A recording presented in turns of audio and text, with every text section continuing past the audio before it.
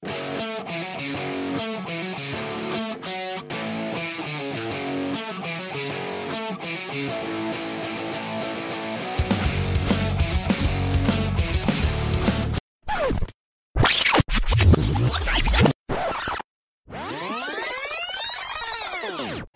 taking over!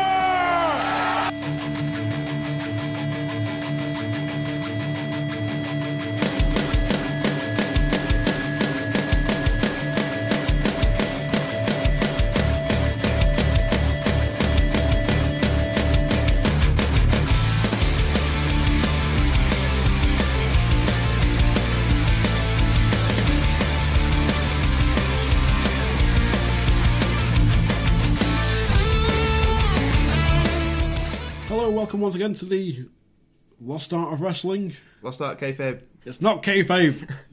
Don't kill the kayfabe, Uncle. Insert Dee-Doo soundbite that I purposely put in last time. We're taking over. I couldn't help put it in last time. It's too funny. Oh no! Still Lost Art kayfabe though. To you it is. 'Cause it's still real to you, damn it. So yeah, we're back with a WrestlePod. I guess we can call it that. Yeah. Something Well, like that. wrestling based. Wrestling based pod. I'm of course Coxie, joined once again by the man they call Bunkle. Hello. They can't see you doing that, mate. Yeah. I know. False habit. Following on from last month's episode, it's which is currently our third most listened. Good bonus. It is. You don't get paid for it though. Yeah, I know.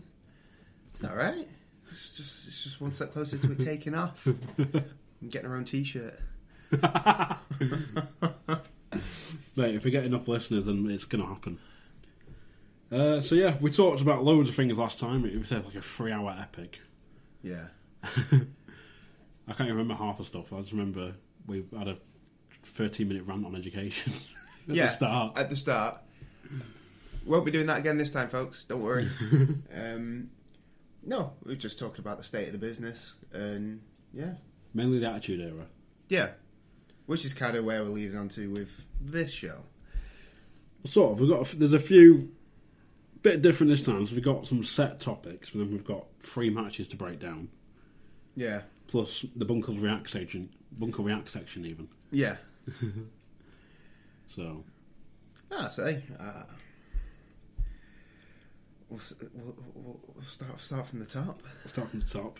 Well, the first one I've got, ignoring from the very top, I've got Flair's TNA rants, but we'll come back to that later.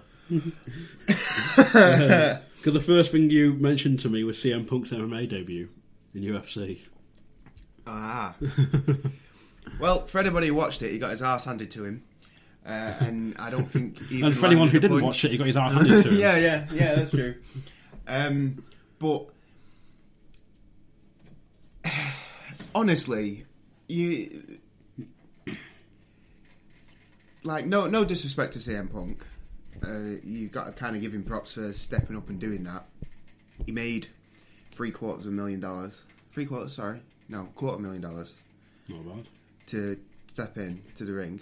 No win bonus, obviously. But the guy who beat him made $7,000. Yeah, that kind of, and there was a lot of... Is that with or without his win bonus? That's without his win bonus. Win bonus was another $7,000 on top of that, so made $14,000. And CM Punk made $250,000 for less than 3 minutes work. Well, I wouldn't say he even did 3 minutes work. Plus his Reebok sponsorship and stuff. Yeah. No doubt. So yeah. There was a lot of hate on Twitter for it. A lot of people saying that, right, can we end this now then, because he's taking up like a valuable roster spot for other people, and obviously with him getting paid that much money, right. And you know there's quite a lot of real fighters who could come in and could take that spot. Yeah. You know, with him only having done 2 years worth of training and being in his mid to late 30s already. Yeah, he's 36, I think. And the guy who beat him, it was a golfing class, but it was a golfing class that you'd expect to see anywhere. The guy who was fighting Mickey Gall is a Brazilian Jiu-Jitsu brown belt. I didn't realise that at the beginning. And as soon as Joe Rogan mentioned it, I knew exactly how it was going to play out. Yeah. Because when you're a white belt, surviving is your goal in Brazilian Jiu-Jitsu. That's what they tell you. Just survive. Hope you can survive. Right. Yeah, with higher grades, because they'll almost toy with you. A brown belt versus a white belt. Again, CM Punk survived. I think it was 1 or 2 submission attempts, and then got done with a third. I think it was 1, maybe. It might have been 1. Then. I think he got out of it once, and then he got straight back into it, and he couldn't. Yeah, I think that's right. And it was a rear naked choke. He escaped, and then he just took a couple more digs to the ear, which blew his ear open. Yeah. And then he got choked out. But it was like on the cards, really. I don't know anybody who thought he could win.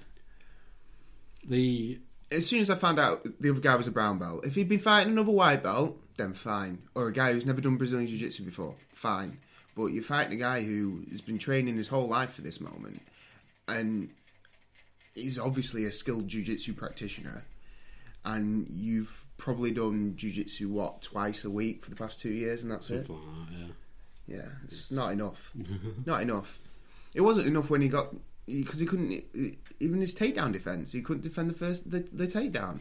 I did read people ragging on his punches. Like saying, if he punches like that, then there's no way he's going to survive in the cage, sort of thing.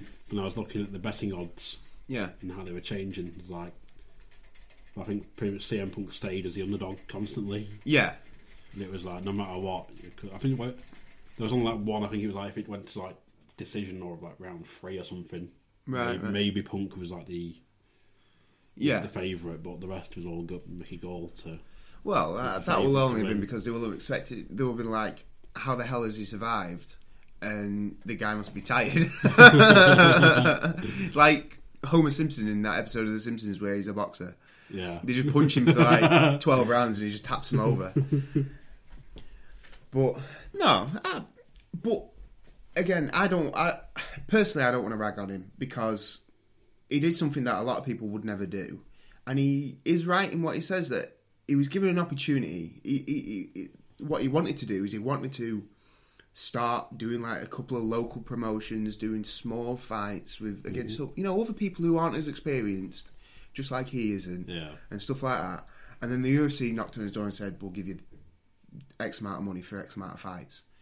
Yeah, he can't turn. He's right in saying that he couldn't have turned it down because he might never have got that opportunity again. If he'd gone out and lost on a local regional promotion, then he's never going to get that chance again. Like, you look at somebody like Dave Bautista, who went and had an MMA fight in a local promotion against that fat guy. And okay, he won, but he gassed out really quickly. And he's never been given the shot in anything more than that.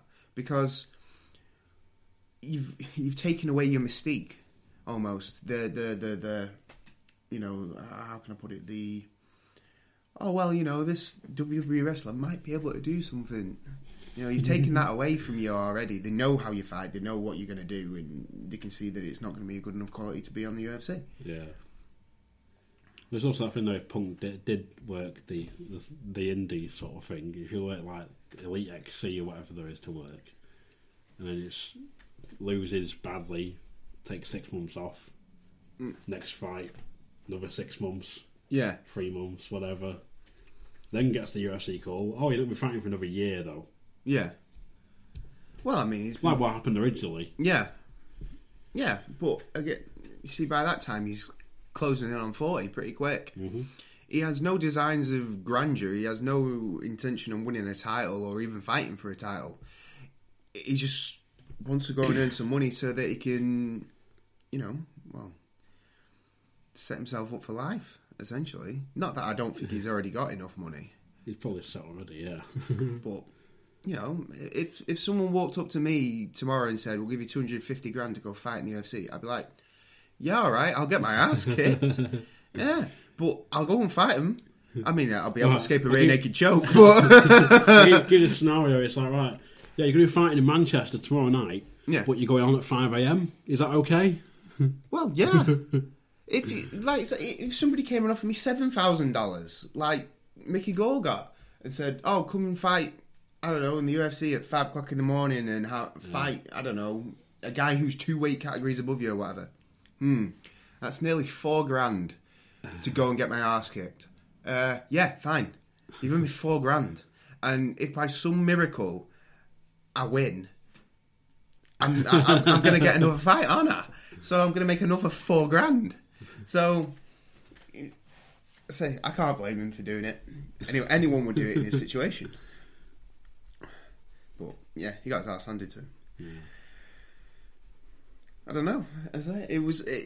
I'm guessing it did what it's. I caught the very brief highlights of it, so all I saw was like goal on top of him, and he just sort of tapping. So the highlights were essentially he basically ran out, tried to throw a punch, and Mickey Gold ducked under the punch, shot the double leg, took him down, and then it was him trying to get Mickey Gold off him, and he couldn't. Yeah, that was it. Right.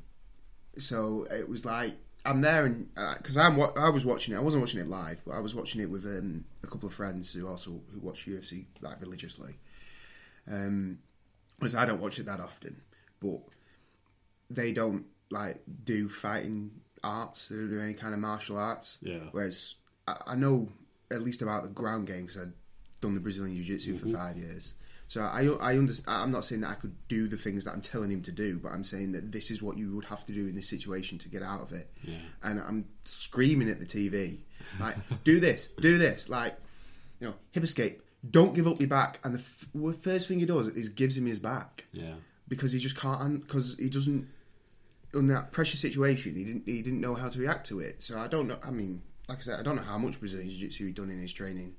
But if he knew the guy was a Brazilian Jiu-Jitsu brown belt, he should have been doing Brazilian Jiu-Jitsu 5 days a week. 5 out of 7 days. And he should have been doing a 3-hour session in the morning, taking his lunch, bit of like boxing, cardio, whatever, between, I don't know, 1 and 3 o'clock in the afternoon, having another small break, and then going and doing more Brazilian Jiu-Jitsu. That's what he should have been doing 5 days a week. I don't know what he was doing, but he should have just been focusing on survive Brazilian Jiu-Jitsu. I just had the envision of tomorrow. We'll do it tomorrow. Yeah. Well, I say you don't know. You don't see inside his camp really. You don't get. Yeah. You don't get the insight and stuff like that. But I would be very interested to know. Yeah. I don't know. Obviously, you only saw the I've only seen the highlights. highlights, but like the other stuff flagging up UFC has been like you've had the Conor McGregor thing at the press conference. There's the guy, I can't remember the other guy's name. He's like, I put people down, they don't fucking move. And who the fuck is that guy? Oh, I don't know. And then there's like UFC, is it 206 or 207 tomorrow in Manchester? Yeah. But it starts at 11 PM our time. I still may watch it. Well, to coincide with like the actual time difference, whatever, it starts at 11, so Bisping's fighting at like 5 or 6 AM. Jesus. So, to be fair, you could probably sleep through the rest of it because there isn't that many big fights on it other than that one and the Belfort Mousasi fight anyway. Yeah. But no, I mean, what did you think about him stepping into there? He could have easily not done, because I know he's done work like Marvel. He's done like a Marvel deal or something to do comic books or something for him. Like he's series. Like he writes them, doesn't he? Yeah, I think so. Some of the 4 comics. And no doubt the money he made from WWE is probably set for life. Well, yeah. I mean, he was talking about it on the podcast with Colt Cabana, actually, about even randomly finding checks. Yeah. And that he'd never cashed. Yeah. It was like, how much money do these guys make? Like, I know John Cena makes serious money. Oh, yeah. But I didn't think... I thought, basically, below John Cena, it was like he made like double what the rest of everybody else made, type of thing. But, again, I don't know the ins and outs. I haven't watched Total Bellas. I don't intend to watch Total Bellas. Well, you have your downside guarantee, which is your guaranteed money. Yeah. Then you have your royalties. You have your... I think you get like discount on travel. You travel so much. And then there's like other bits that come into it. It's like appearance fees and stuff like that. Right, yeah. And obviously you get pay-per-view bonuses and shit. Pay-per-view bonuses, yeah. Obviously big ones, WrestleMania. Yeah. because I think Jericho said in his book you get like like essentially like 1 year sum. DL. And he's saying in one book, his WrestleMania 18 Trips got 250k. Right. Jericho got 40. DL. So he storms into the office. There's like JR and Vince. Yeah. And it's like, if you don't give me like as much or equal to whatever, then you can go fuck yourself. So Vince just looks down his glass at him. How much did you own? He's like, shows him the thing. He's like, 40 grand. He's like, Jim, cut him a check. Fucking hell. To be fair, it's probably a minuscule amount in compared to what they make from the pay-per-view buys and stuff anyway. More than likely, yeah. But then you got to think like you factor in merch sold at the pay-per-view. Yeah. But then like you got like the arena rent and staff and stuff like that. Yeah, still, I bet they make. Obviously, they make money on it. I mean, they won't keep inviting the fucking Undertaker back every single year for one night only. Well, yeah, but when you're selling T-shirts, like $30 and $40 something daft because it's a WrestleMania T-shirt. Yeah, and I buy mine for like $3.50, you know, in a clearance sale.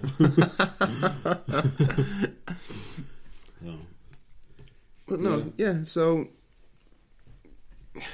Yeah, can't knock him for it.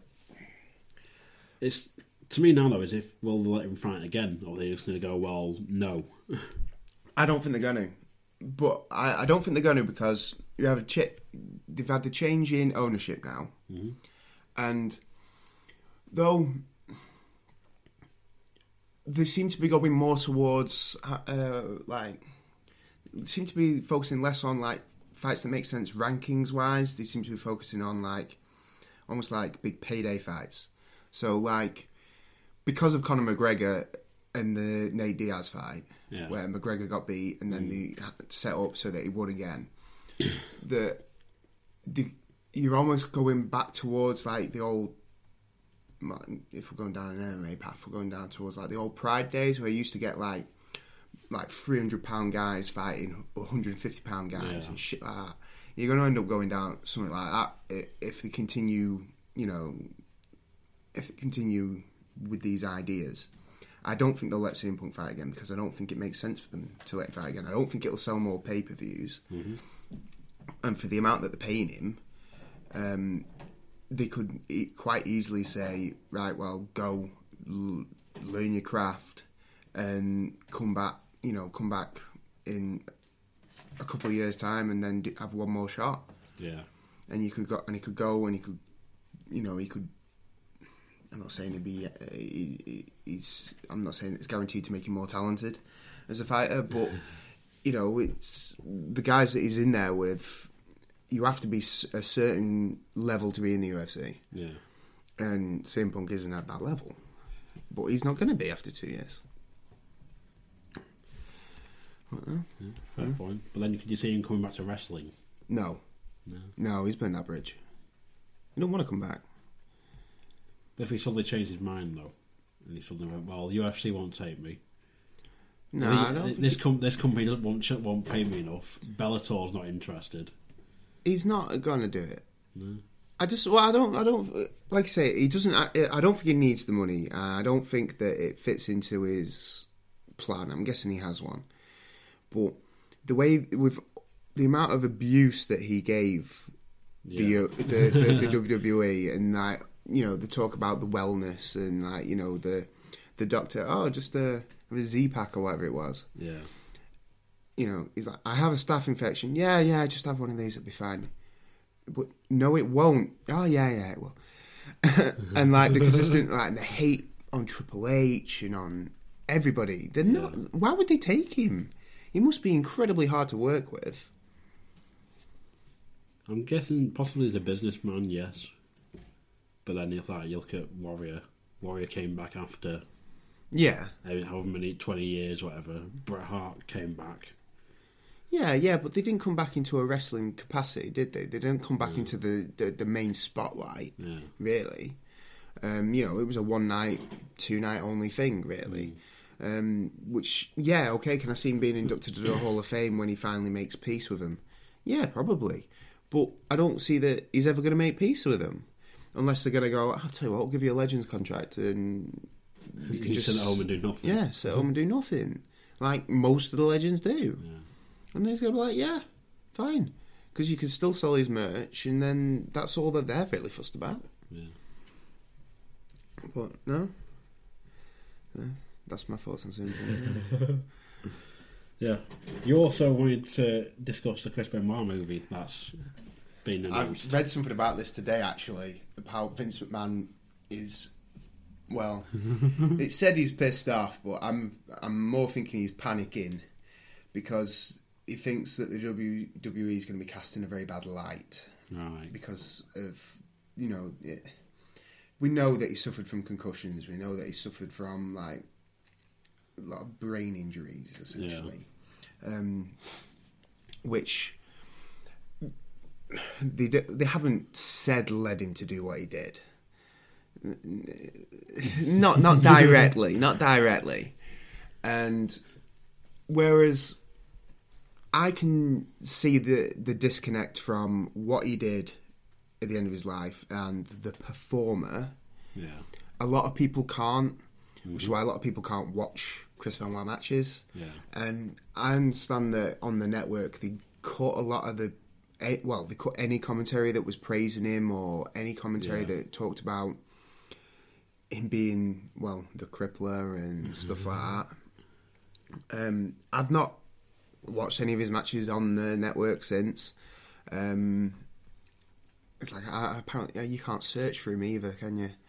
I don't know if you can now, but originally you couldn't do, no. Yeah.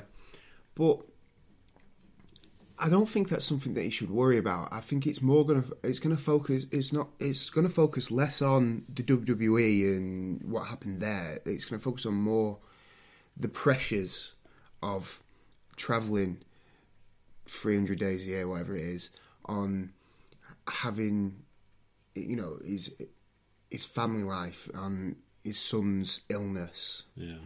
On how he dealt with that, on how his wife was dealing with that, obviously with him not being there a lot of the time. That's the way I think it will go. But I think it could be a really, really good film. And I think it's something that people do need to be aware of. They need to be aware that, concussions happen to a lot of sports people, and it can affect people in very different ways. Now,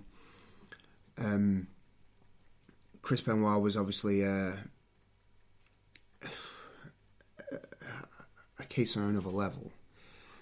But whether you believe that he was on steroids, which probably was, a lot of the guys in the business are, they're taking something like that anyway, they must be, or they have done in the past. Or he's...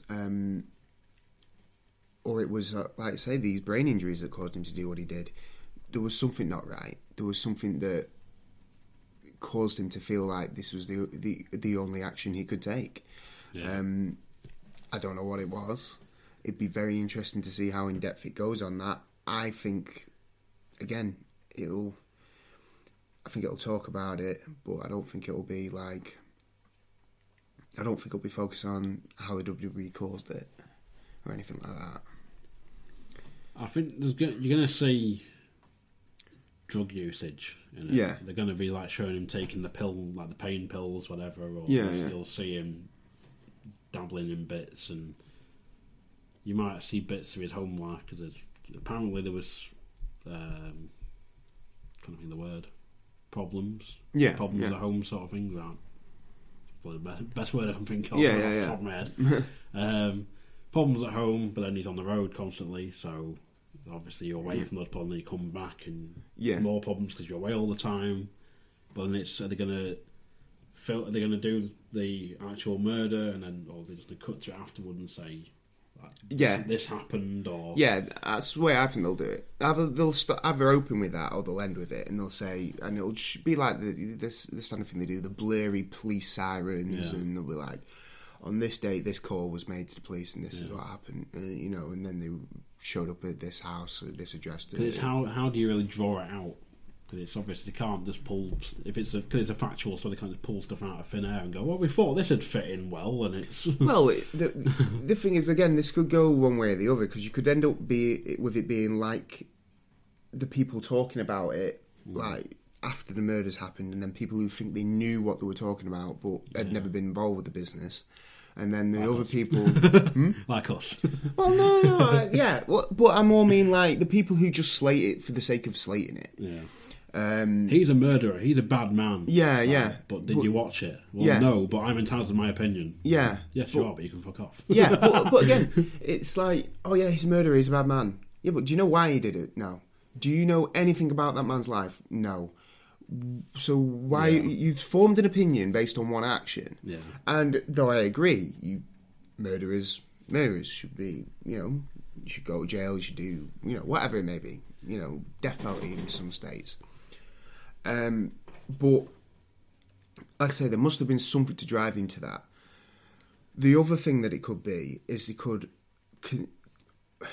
I'm kind of afraid of them doing is them consistently talking about chair shots. Yeah. And all they're going to go on about is unprotected chair shots and him doing the flying headbutt all the time because that was his move. Yeah. And, and basically try and paper it as though, oh, well, the WWE's never done anything about it. They just allow these people to take these shots to the head and, there wasn't a proper wellness policy to deal, so that there's in American football now, there's a concussion protocol.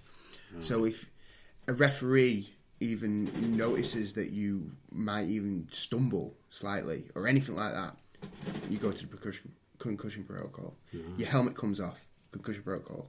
Yeah, you take a hit to the helmet, go concussion protocol, and then you get removed out of the game and go through it and they'll decide whether you are concussed or not, and then send you back. So there's a health professional there who makes that decision. And if you're not, then you're taken out of the game, and until you pass the protocols, you don't come back. Right. Yeah, but that's only coming recently because again, Will Smith did a movie about concussion in American football. Yeah. I've not seen that, but again, these are all highlighting these things that happen to people because people's careers end because of concussions. Mm-hmm. I mean, there's guys in the NFL now, they're coming in, playing 1 year, and then just retiring because they're 23 and they think, I've worked my whole life to play this game and to make it into the National Football League. I've got here, and then I thought, I've seen guys who get concussed, and some of them have walked away, but they're not walking away the same people. Yeah. And I don't want to risk that later on. But I hope that they don't just try and do that because, unprotected chair shots. We both agree that you shouldn't be doing it. Yeah. Probably. Which is why WWE now, you don't do it. They always do a chair shot to the back, or they do that weird gut shot thing. But it's gonna be interesting. I think it'll be good.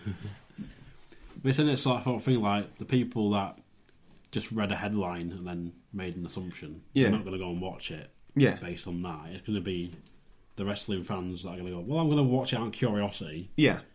And then they'll either walk out going, all right, I understand more now. Or they'll go, well, they missed this out, they missed that out. It's like, well, you weren't there to know. Yeah. But I've read things online, it's like, just you stick with reading. But it's like because there's, as always with stuff like that, there's conspiracy theories abound and stuff, and it's... Well, there's always going to be. Yeah. Yeah, but then there's things about Kevin Sullivan and Satanism and hence the Bibles. Oh, I don't know. It was something about... Because Nancy was Kevin Sullivan's ex-wife. Yeah. Who, in a WCW storyline, left Kevin Sullivan for Chris Benoit, which then ended up happening during this storyline because of this storyline. Jesus. But then it's I read it on Wikipedia and other stuff. Yeah, fuck you, quoting Wikipedia, but fuck you. It's a legit source nowadays. It's Kevin Sullivan's a known Satanist, and there was rumours of he'd been sending notorious threatening texts to Benoit saying we're going to kill you and your family or sacrifice you and your family sort of thing. Right. Hence him possibly killing them first and leaving the Bibles, or Kevin Sullivan then doing it Right, yeah. And it being set up as though Benoit did it. That is interesting. So that's pretty interesting. I didn't know. You see, I didn't know that. Yeah, it's some like a weird, wild rumor because it's like the whole thing of like they said, well, he killed one of them, like Daniel or his wife first. Yeah. Left them for like 2 days, then killed the other one. Yeah. And then himself. Yeah. It's like, why would you leave that?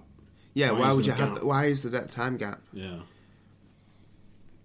So, unless his wife agreed to it.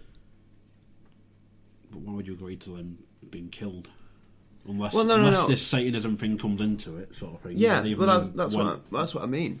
Well, maybe between the two of them, they agreed that, you know, they didn't want Daniel to grow up, you know, always suffering essentially because with his ailment, and so they did that, and then they thought, well, how? But then there's other stuff saying that Daniel didn't have an ailment. Oh, right. Other stuff come to light saying, oh no, he wasn't actually ill. He was like quite a thingy, but like he was quite healthy and willing and able, sort of thing. Oh, and right. Other stuff says he wasn't. Right. So it's. They say I've only heard that he wasn't. So, oh well. Without actually meeting him in person, sort of thing. Well, I yeah. wouldn't know. But then there's like the weird thing of like the text Chris Benoit sent to like Chavo and that. Yeah. He no showed the event. Yeah. And it's a bit because one text he sent was like, "Oh, the dogs are outside" or something. Dogs are out the back. Yeah. And something else. It's a really weird case. Yeah. You see, again, they're the bits that could be interesting. If you end up talking to people like Chavo and people that he was close with that he sent messages to at the time, then you might get, you know, maybe they didn't. Well, I'm guessing they didn't suspect anything, but that might be again a bit more interesting than say dragging Steve Blackman from the dead and having him talk about it. And he's wrestled him once in his career, or something like that. Yeah, he doesn't actually know. I wasn't friends with the guy, I didn't speak to the guy, but oh well, he's a wrestler, he knows. No, he doesn't. So, but then it's like no one ever said like he was showing signs of odd behaviour or anything. Considering like he had like the brain of like an 80-year-old Alzheimer's patient. Yeah, like he was never showing signs of. Again, but it's these things that people keep stuff like that hidden, or they genuinely don't know. You know, but this is caused by the concussions. Just rabbits in the background, people. Yeah. So, I'm just waiting for them to like announce who's going to be cast as Chris Benoit, just so everyone can go, no! Well, it'd be interesting to see if they use an actor or if they use a wrestler. Yeah. Because I think you need a wrestler, but I bet they use an actor. More than likely as an actor. Depends if they're going to show actually any actual wrestling content, if it's going to be all out of the ring. Yeah. Get Marky Mark to do it. Put a mullet on him. Yeah. That's the walk around everywhere, the Four Horsemen thing. Just like that, constant with 4 fingers up. Just strolling about. You'll fucking freak out if it is Marky Mark now, though. Could Marky Mark kill someone? No, but I just mean that, you know, it's a great piece of foreshadowing. Oh. You heard it here first.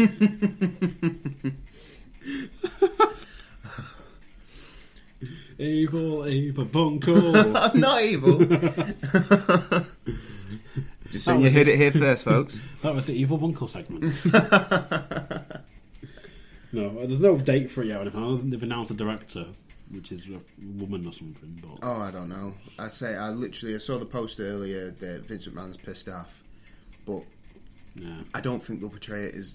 I think what he's panicking about, I'm hoping they won't do. Yeah. So you've got to wait and see. Yeah, but no doubt he'll have the lawyers on speed dial ready. Oh yeah, of course he will. Of course he will. Don't go to where Vince McMahon is without having some lawyers on speed dial.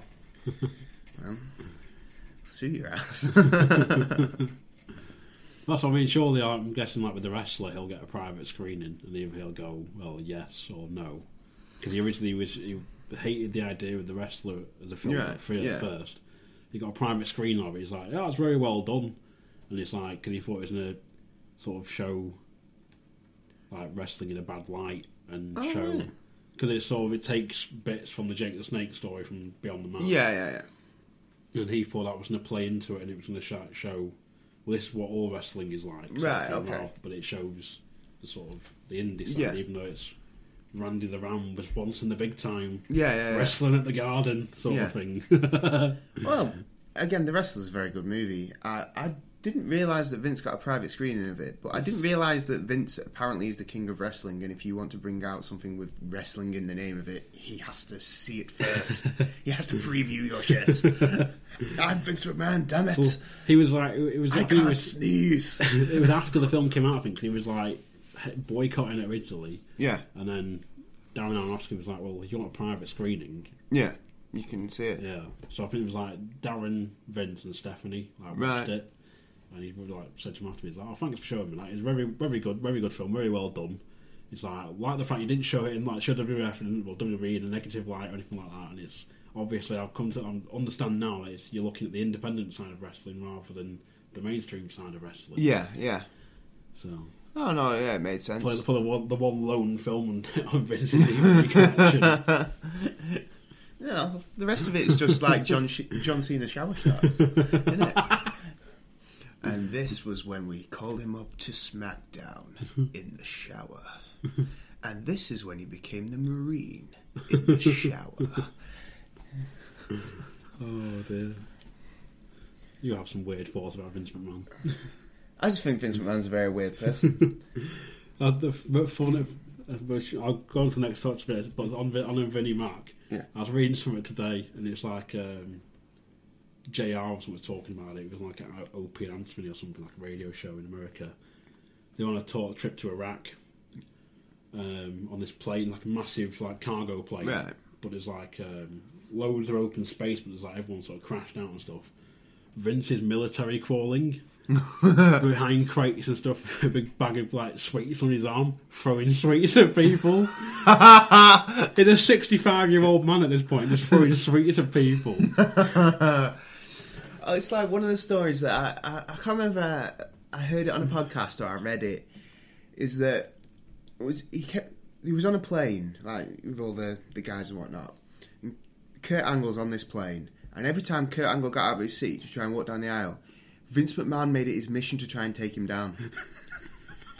So there's this random old dude trying to attack Kurt Angle every time he gets out of his seat because he's convinced that he can take him down.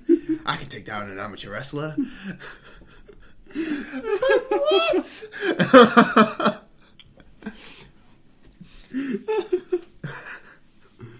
But then there's also one that was I think CM Punk was telling it, where he said they're in Iraq and they've all got these like bunk beds. Yeah. And there's like the sergeant has a double, but then there's like there's JBL and Punk, right? Like Big Show or Edge and Taker on like top and bottom. Yeah. Then Vinnie Mac was on the bottom bunk by himself, but he moved on the top bunk for some reason. Right. And they said, they're all there chatting, everyone's like casually drifting off to sleep. Yeah. And they said, all of a sudden I just hear like these random followed by Vince just pissing himself laughing. And Vince is there apparently just dropping farts all night.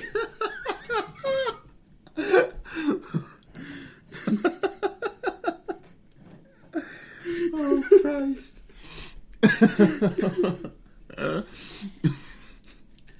So, yeah, it's strange what a 72-year-old man gets up to now, or whatever he is now. Yeah, he's 72. 71, 72. Jesus. So no wonder he's handed the reins over. We still has final say. Yeah, but he doesn't have to sit there and watch every show. Well, I bet he is at every show still. Yeah, I wrote down upcoming content and I forgot why. Upcoming content? Yeah. Just in general, what stuff we're going to cover. Well, we covered that on the last episode, really. Yeah, pretty much. Leaning towards, like, certain matches, anything anybody wants us to watch. And we're going to do WrestleMania 17 and WrestleMania 18. Yes. That'll be two shows. That'll be two shows. There. and then breaking some ECW stuff, maybe. Oh yeah, you can. Yeah, I remember now. Just an idea. I had to do a vote for the what show. Yeah. Or something like people pick shows, and we pick shows, and then we vote on the one we want to do. Yeah, no, but like you could do, like, I'm not saying that you have to do it. We have to do things chronologically. We just do, a show here and there that we're interested in watching. Yeah.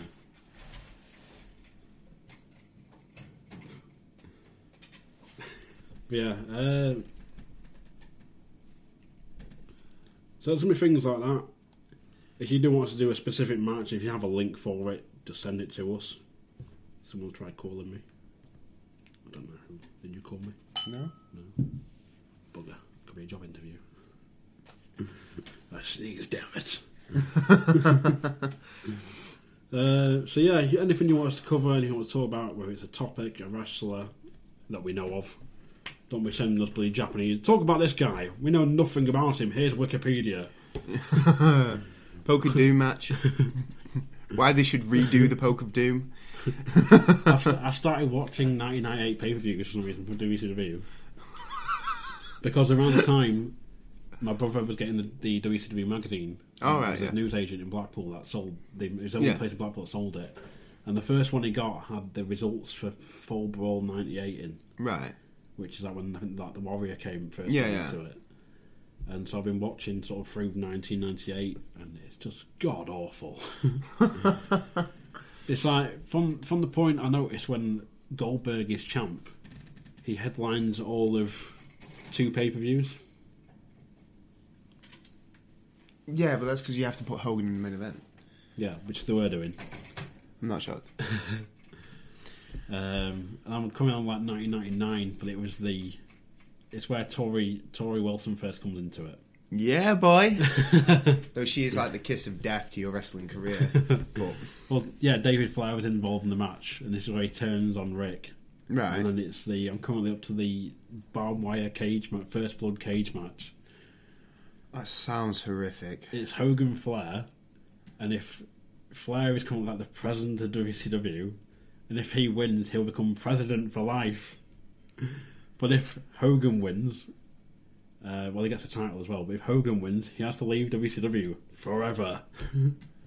Oh, Jesus Christ. Which doesn't give the result away from the start. Yeah. But it's also the infamous match where it appears on Botchamania where Rick says to David, he's like, I'll kill you, you cunt! Ric Flair was in the news the other day, actually. So he took Halle Berry to Space Mountain, apparently. Yeah, had sex with Halle Berry. Of course, Halle Berry denies it and said she doesn't even know who he is. Yeah. Which, to me, makes it sound like she definitely did it. That's me, though. To deny it so vehemently. But it makes it sound like... Because it was on Flair's pod, so I'm just sort of see Flair sat there in, like, cashmere sweater, suit jacket on, Porky Pig in it. Just, like, Hall of Fame ring on each finger for some reason. Because he bought two plastic ones on eBay. Just there tapping his fingers. Just going, Halle Berry. I took her to Space Mountain. Interview Ryback going, thanks, brother. Oh dear, he's a legend, absolute legend. But this, I was watching the start of the Hogan Flair cage match. Yeah, and it's one of them things that people always just like back in the day, like people always dispute like who's better, Hogan or Flair? And it's like, well, it's not even a contest. Well, yeah, but it's like people like if you said one or the other, it'd be like, well, all right, what about in terms of like technicality? Well, Flair. What in terms of actually personality? Well, Hogan. But then again, Flair. Flair's by far the better wrestler. Yeah. He was just round at the wrong time. He was around the right time, actually, because it was originally WrestleMania 8's main event, which was Hogan... No, it was Savage Flair. Mm-hmm. It was meant to be Hogan Flair. Oh, right. So. Well, no, what I'm all mean is in... The problem that Ric Flair has always got is he doesn't look the part. And then you think, about how Hogan looked, especially while he was on the juice. That was what Vince thought people were going for. Yeah. And then obviously they brought Flair in, and it was it seemed like a really good program. At least it did to me anyway. And with him going from all the way through the Rumble and then winning the belt, and whatnot. It was good. But again, that ended up in a bit of a botch because they did Sid Vicious eliminated Hogan, and then Hogan drags him out from the outside, which is a heel thing. Yeah. He did get booed on the pay-per-view, by the way. It's just WWE. Is this one where he pulls him out from under the rope and they still count it? Yeah. Yeah. But there's a heel thing to do. Yeah. To drag out the guy who eliminated you and expect people to cheer you. Fucking dumbass. And then Sid Vicious, of course, demanded more money and then left because he didn't get it. So then you lost the whole Vicious Hogan thing that they were planning on doing. Was that not... What year was that? Because where they had the WrestleMania match where he kicks out the leg drop and he wasn't meant to. Because Papa Shango was late when he's running. Oh no, that might have been after. Is this the Rumble after that? Can't remember. But it was one of the main years. It was 7 or 8, I think. No, right. 7 was Slaughter. So it could have been... It must have been 8 then. It was 8 or 10. Must have been 8. Because he had there's like a 10-mile long ramp. Yeah. But then you have to like run down it, then turn. Right. No idea why. And you see sort of Shango doing his little jaunt, like his little waddle down the ring, and then it's like the best one at WrestleMania 6 when Warrior sprints down like the 10-mile long entrance and has to turn. Yeah. Also step up onto the actual mat somehow without stopping. Yeah. It's like, here comes Warrior, 2 million miles an hour. Oh, he's got a turn as well. So. But no, he wasn't meant to kick out the leg drop. Shango was late, so he had to kick out of it, which got him loads of heat. But he's like, well, what was I supposed to do? Yeah. And that's when that Warrior came back. Right. So, yeah. That's just my little jaunt on Hogan. So, next thing I've wrote down, I don't have notes by the way. This is all I just use Bunkle's table. But I've got my Bunkle Reacts Agent section. All right. If you've got your notes ready, I've got my notes. Yeah. So, listen to the last episode. I set Bunkle a challenge of watching a couple of matches. Yep. One was a match from Chikara, which is a show Bunkle didn't realise after watching it that I actually attended. From Manchester in May this year, which was Johnny Kidd and Mike Quackenbush in a World of Sport Rules match. And the other one is Will Ospreay and Ricochet from New Japan in, I think, the Best of Super Juniors, whatever it's called. So, yeah. Which one do you want to cover first? Which you got ready first? I've got my notes on the same page. All right. For these because I didn't do play-by-play notes. Yeah. I wanted to try and capture my reaction after watching the matches. Mm-hmm. So, being as well prepared as I am, I watched them this morning. I watched Hedge and Eddie Guerrero about 10 minutes before I set off. The Mike Quackenbush Johnny Kidd match. Mm-hmm.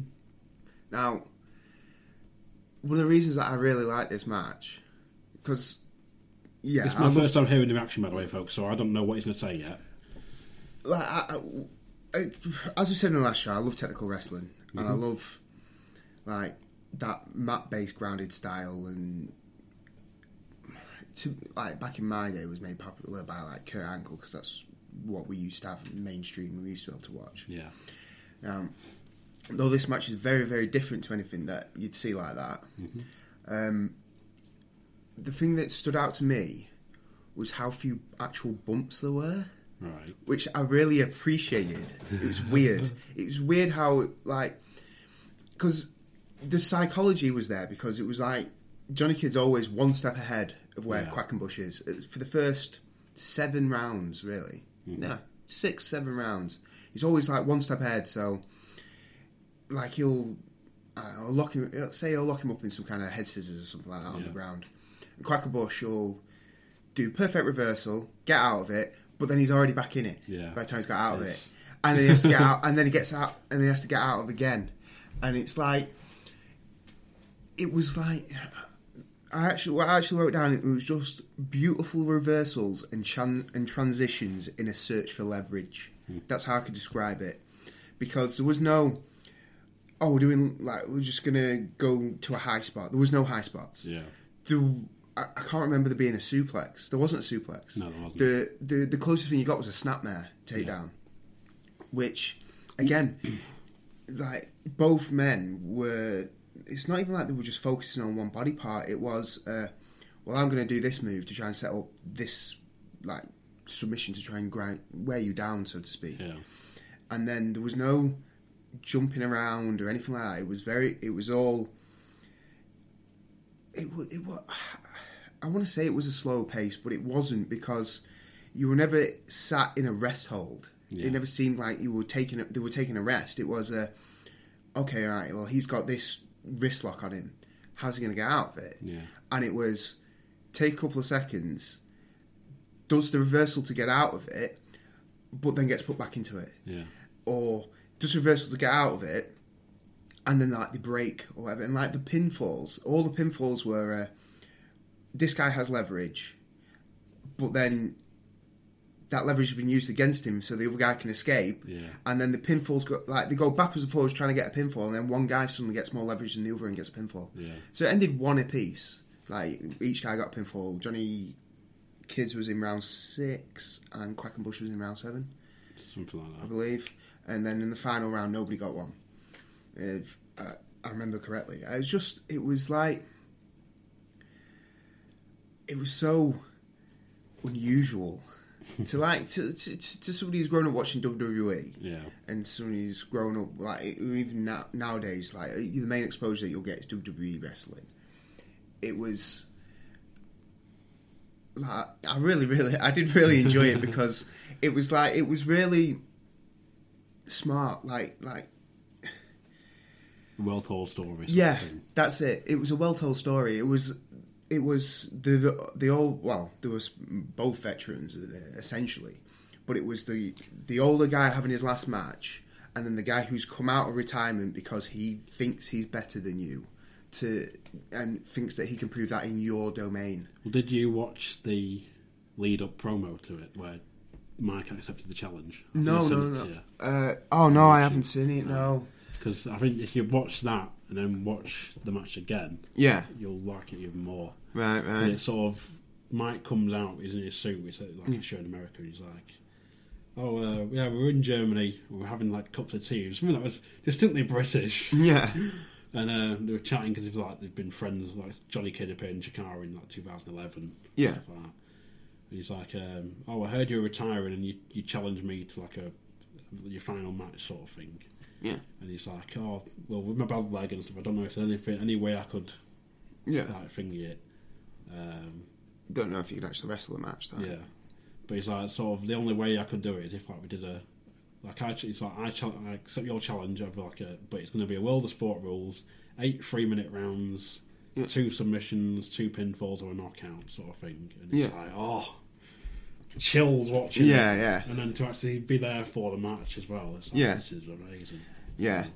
But no, I really enjoyed it, and it was, like I say, you won't see it in the mainstream, I don't think. I don't think they'd have the balls to do a match like that. And the problem is, if it's nowadays, it wouldn't. If you had a show solely of match style, it wouldn't.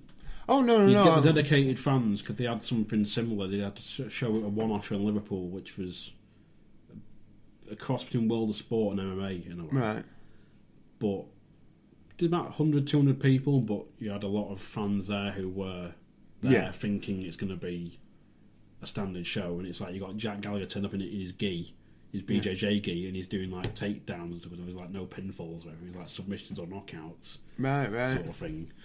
Yeah, I'd say it's definitely something that's not for everybody. I don't think it's mainstream enough for again, WWE to do something like that, or any company to do something like that. But on, like, in your indie shows and stuff, that's where you have your proper wrestling fans and the people who can appreciate this kind of thing.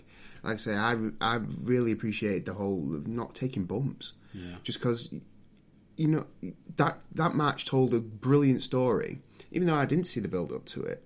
Mm-hmm. And I didn't have to see somebody do a crazy, you know, 950 splash off the top rope through a table onto a chair or something daft like that. I didn't have to see, you know, some guy literally try and kill himself by jumping off a 20-foot ladder. Yeah. Do I find those things entertaining? Yeah, but I don't need it. Yeah. And it was, you know, it's like a different. It is, like I say, it's a different style and it's a different audience it caters to. But I say, I loved it. I'm glad you asked me to watch it. I'll throw the audio in of the actual promo and I'll show you it later, just so you can see it. But it's just the way, like, you watch that, or even listen to when he does like the Art of Pro Wrestling. Yeah, it's that same thing. It's like just how good on the mic and how good a storyteller Mike is. How passionate he is. Yeah, and it's just We interrupt this program to bring you a special report. I want to tell you a story with very distinct punctuation. This Wednesday, April 6th, marks the 3-year anniversary of the Shoulder of Palace. The Shoulder of Palace is an event where, unfortunately, I obliterated my right leg. It was a few minutes deep into a match, and I had an unfortunate collision with a metal guardrail on that particular afternoon. A few seconds after it happened, I attempted to stand up, and I fell over. My leg gave out underneath me. In that moment, what I wanted to do was curl up on a gurney and be whisked away to an emergency room. Instead, I dragged myself up onto my feet. I stood beside the man who, in 1991, inspired me to become a professional wrestler in the first place, Jushin Liger. And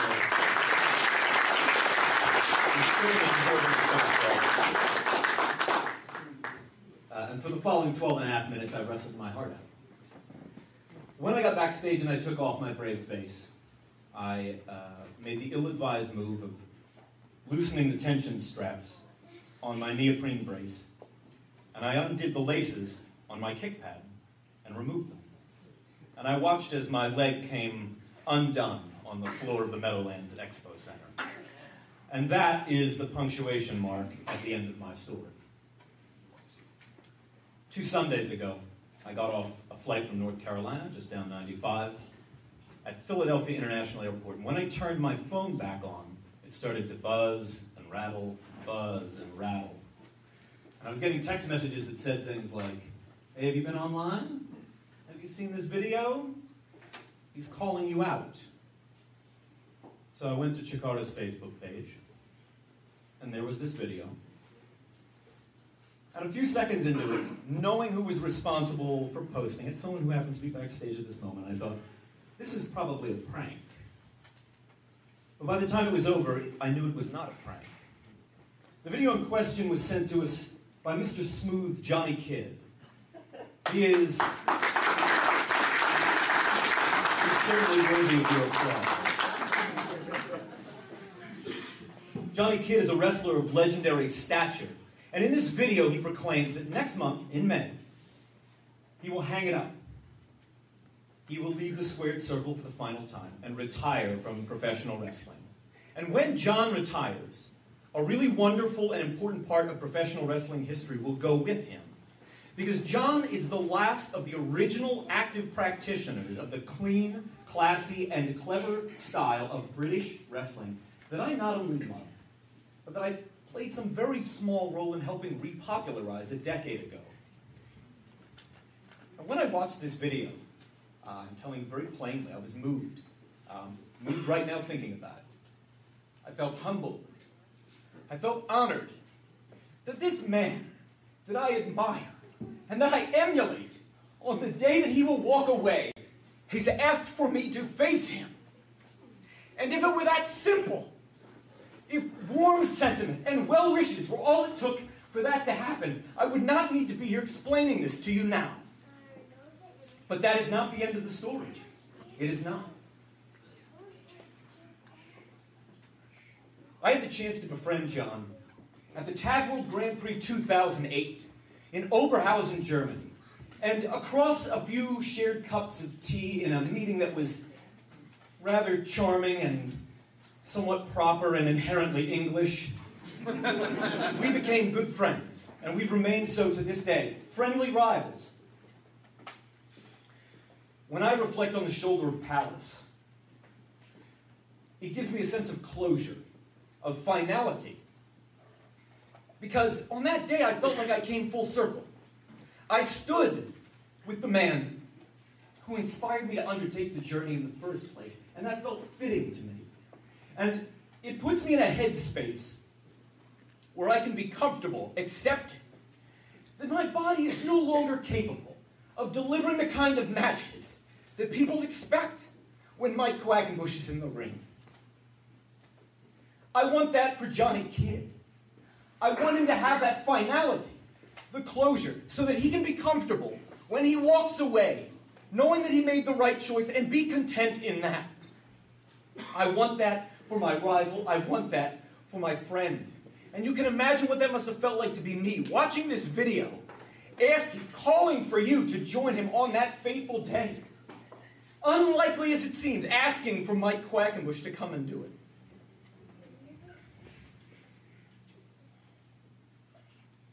And perhaps that should be the end of the story.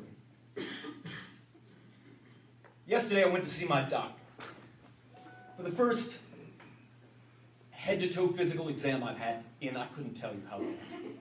And unlikely as it seems, he has cleared me to wrestle one more match.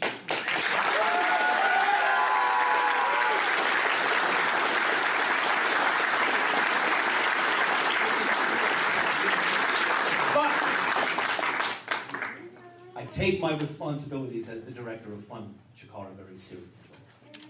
And it represents an obvious conflict of interest for someone in the directorship to also function as in-ring talent. So, unlikely as it seems, I will step aside as director of Fun for one day only. And my old friend Bryce Remsburg will function as interim director of Fun.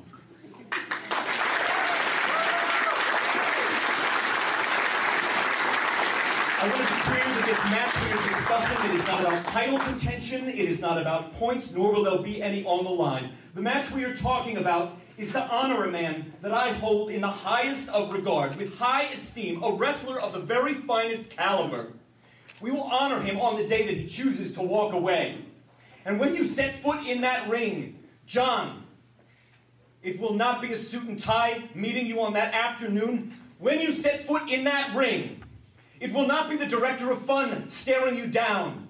When you set foot in that ring in Manchester, England, you will face the master of 1,000 holds. John, you have a date with destiny. May 28th, 2016 is the date, in a manner of your choosing. It will be World of Sport rules. It will be contested across 8 rounds of 3 minutes apiece. 2 falls, 2 submissions, or a knockout. To decide the winner, Johnny Kidd, Mr. Smooth. Let's settle this forever. But there's like the things that watching that match, because I've seen the advertisers at World of Sport Rules at Piece of View once. It was Keith Meyer and Johnny Kidd. It wasn't World of Sport Rules, but they did the same technical style. Right. And he did it with Noam Dar as well the following show. Where just standard match, but there's a lot of technical. But at Piece of View, the crowd, there's always people constantly talking, going to the bar. Yeah. Kids there, so kids are talking. But Chikara, the whole crowd was silent. Yeah. Just watching in awe of this match. And that's partly what made it in a way. Yeah. Because everyone's sort of quiet and paying attention. Yeah. Rather than just sort of, I'm going to go to the bar in a minute, see you later. Sort of thing. Yeah. Like I say, it's the environment that they created for it as well. Like you say, PCW, it's in a nightclub. Yeah. You know, so you are going to go up and go to the bar.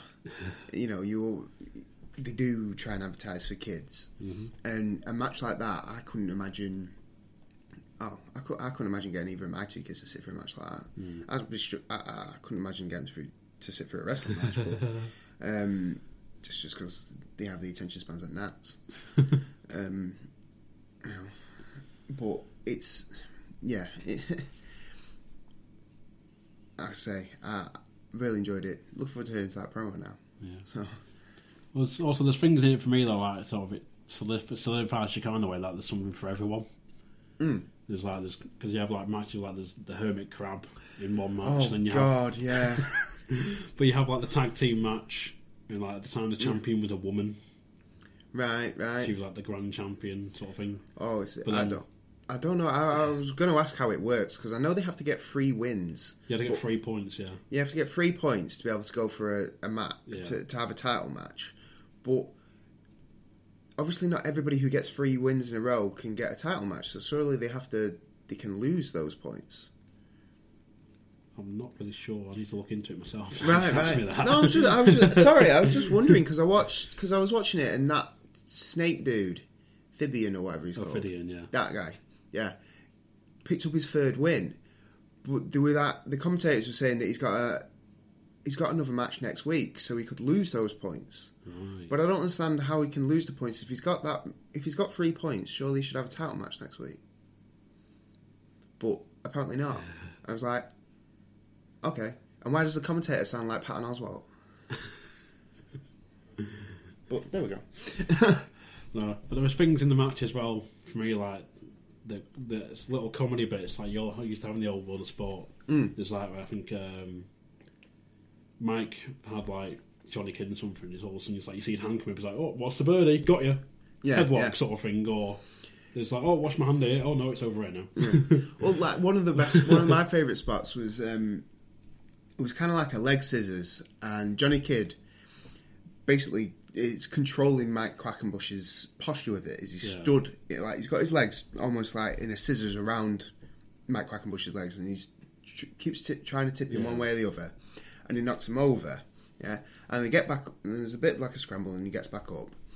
And then Mike Quackenbush tries to do the same thing to Johnny Kidd, and he just steps out of it. And I was just like, "Wow, that is awesome!" I was going to get onto that a bit in a second, actually. But there's the other bit. One of the bits that stood out for me was Johnny Kidd gets the first fall in like round 6. Whatever. Yeah. But it's because like they're doing reversal, leverage, pin, and then you see him tapping your head like, see, got one on you. Yeah. But then Mike Quackenbush does it back to him. Yeah. Again, he's like, see? Yeah.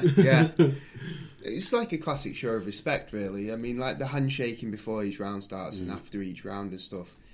You know, again, it's something that you don't really see nowadays, and it's something that I think is kind of lost. You know, even when you get face versus face matches, you don't get that kind of, you know, actually, you did well type thing. Yeah. You might get the odd one at the end of a pay-per-view where John Cena goes and raises somebody else's hand. Yeah. You know, or they bring the Rock back to try and get Roman Reigns over, and it doesn't work. But no, there was that same bit on they did a piece to do with Noam Dar. They get some leg scissors, and then Johnny Kidd goes, "I'll show you how I get out of this one." And he does whoop, whoop, whoop, and then just walks out of it. I was pissing myself. So I'm starting to think I might have to go watch some more Johnny Kidd matches, really, so I can see more of this style. You can pretty much Google you can probably just Google World of Sport and you'll find stuff with Lord Steven Regal. Yeah. You'll find Dave Finlay. You'll see there's one old match which I think William Regal said it's one of his favourites is a guy called Cat Weasel. But it's like a comedy thing, but he's like you see where Madman Manson some of his sort of style from. And there's like I think Les Thornton, like Mick McManus, Giant Haystacks, Big Daddy. So Yeah, it's old ground footage, but you can find it out there. Right. Yeah. Well, yeah. So yeah, folks, check out Chikara. Yeah. And the next match... Different. Yeah. The next match I got told to watch... Completely the opposite. Yeah. Was between Ricochet and... Is it Mike Ospreay? Will Ospreay. Will Ospreay. There you go. Yeah. The first word I wrote down was flip-de-doos. There's a lot of flip-de-doos going on. Flip-de-doo, bro! Yeah. But I will say something that's probably going to shock you now. I thought the match was very similar. Not in terms of style, Right. but in terms of the story it was trying to tell. It was one guy doing a bunch of moves and then getting reversed. It was. But because these aren't two technical wrestlers, so to speak, it was two, well, what seemed to be relatively high flyers going one for one, or anytime they did actually almost come together in what you know, like one of them trying to set up a suplex or trying to set up his finisher, and he was being countered into something else. Yeah. Right, so this is what I mean by it's very similar. I don't mean it's very similar in that it was, just the technical ground game Technical or anything masterclass. because it was not. It wasn't a technical masterclass. High spot masterclass, fine, lots of them. There's flip-de-doos out the ring. There's flip-de-doos in the ring. It ends with a flip-de-doo type thing. It's like a springboard RKO, I think it ended with. Like that. There was failed flip-de-doos. There was a lot of swearing, which I didn't enjoy. Someone kicked me, so I call him a motherfucker. He kicks me again, so I call him a fucking prick. And I'm like, okay, maybe you would, but is it necessary? It's a kick. Yeah. You know what I mean? I thought some of that was definitely not necessary. It's like, whack. Ow, you prick. Yeah. It's like, Yeah, pretty much. That's how I felt about it. They were both really over. they were. They're Which, both well known in Japan. yeah. Which is like... You see, I expected a Japanese crowd to be... Well, how I expect Japanese crowds to be, which is to sit in silence and watch. Yeah. Because in everything else I've watched... Like when the wrestling channel used to exist and it used to show Japanese wrestling on it, they sit in silence. And they sit in watch. silence And then they go... They applaud a spot. Yeah, or something. yeah. Like, Or they go, oh. Yeah. Like one of the really big spots. And then they'll cheer at the end when the match is over. So I expected it to be like that. The crowd wasn't like that. The crowd was like a crowd here. It was going mental the whole time. Which, for all the... That's kind of like the point of all the flips and whatnot. Flip-de-doos. Flip-de-doos. Yeah. But I still enjoyed it. Again, it's not my cup of tea, so to speak, but I've always maintained that I could appreciate the athleticism that's required to do some of the things that these guys do. Yeah. And to have the balls to do some of it as well. Like, I don't actually know what either of the guys' finishes were. It actually is. I don't even know if it ended with their finishes. Well, Ospreay is that cut or a springboard.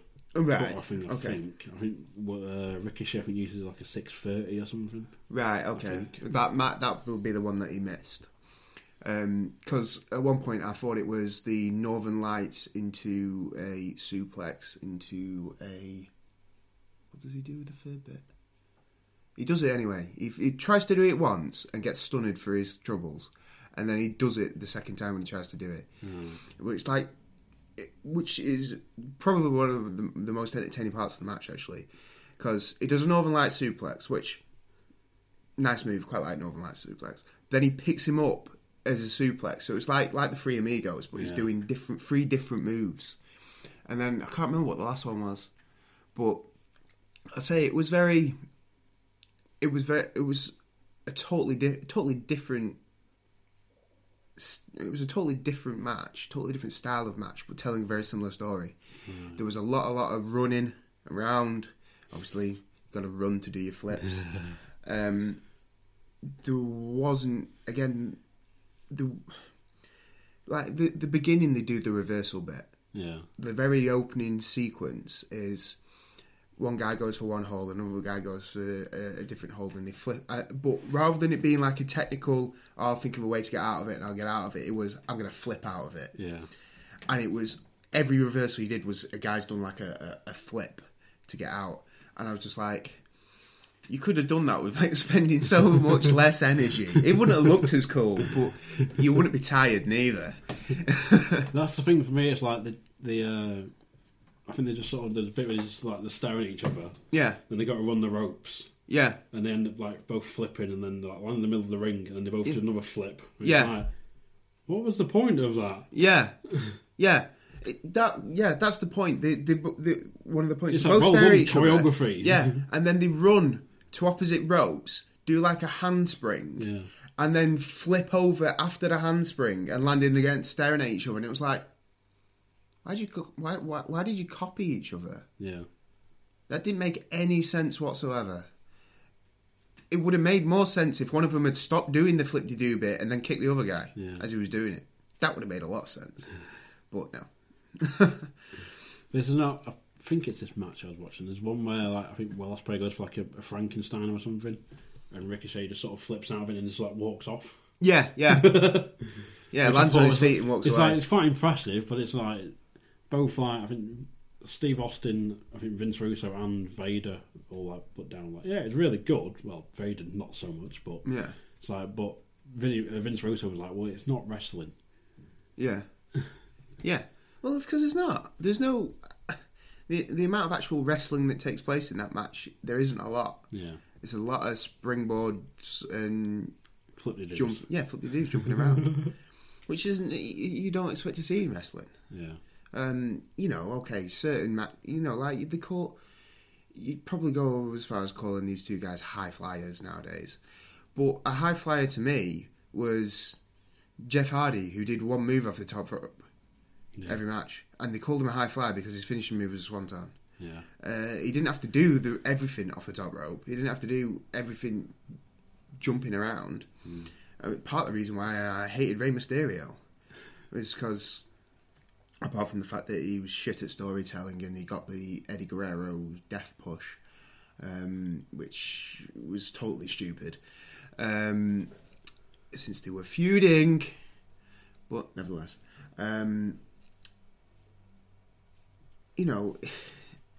they all called him a high flyer and talked about all like his fantastic moves. Yeah. I don't think he did anything that was fucking special.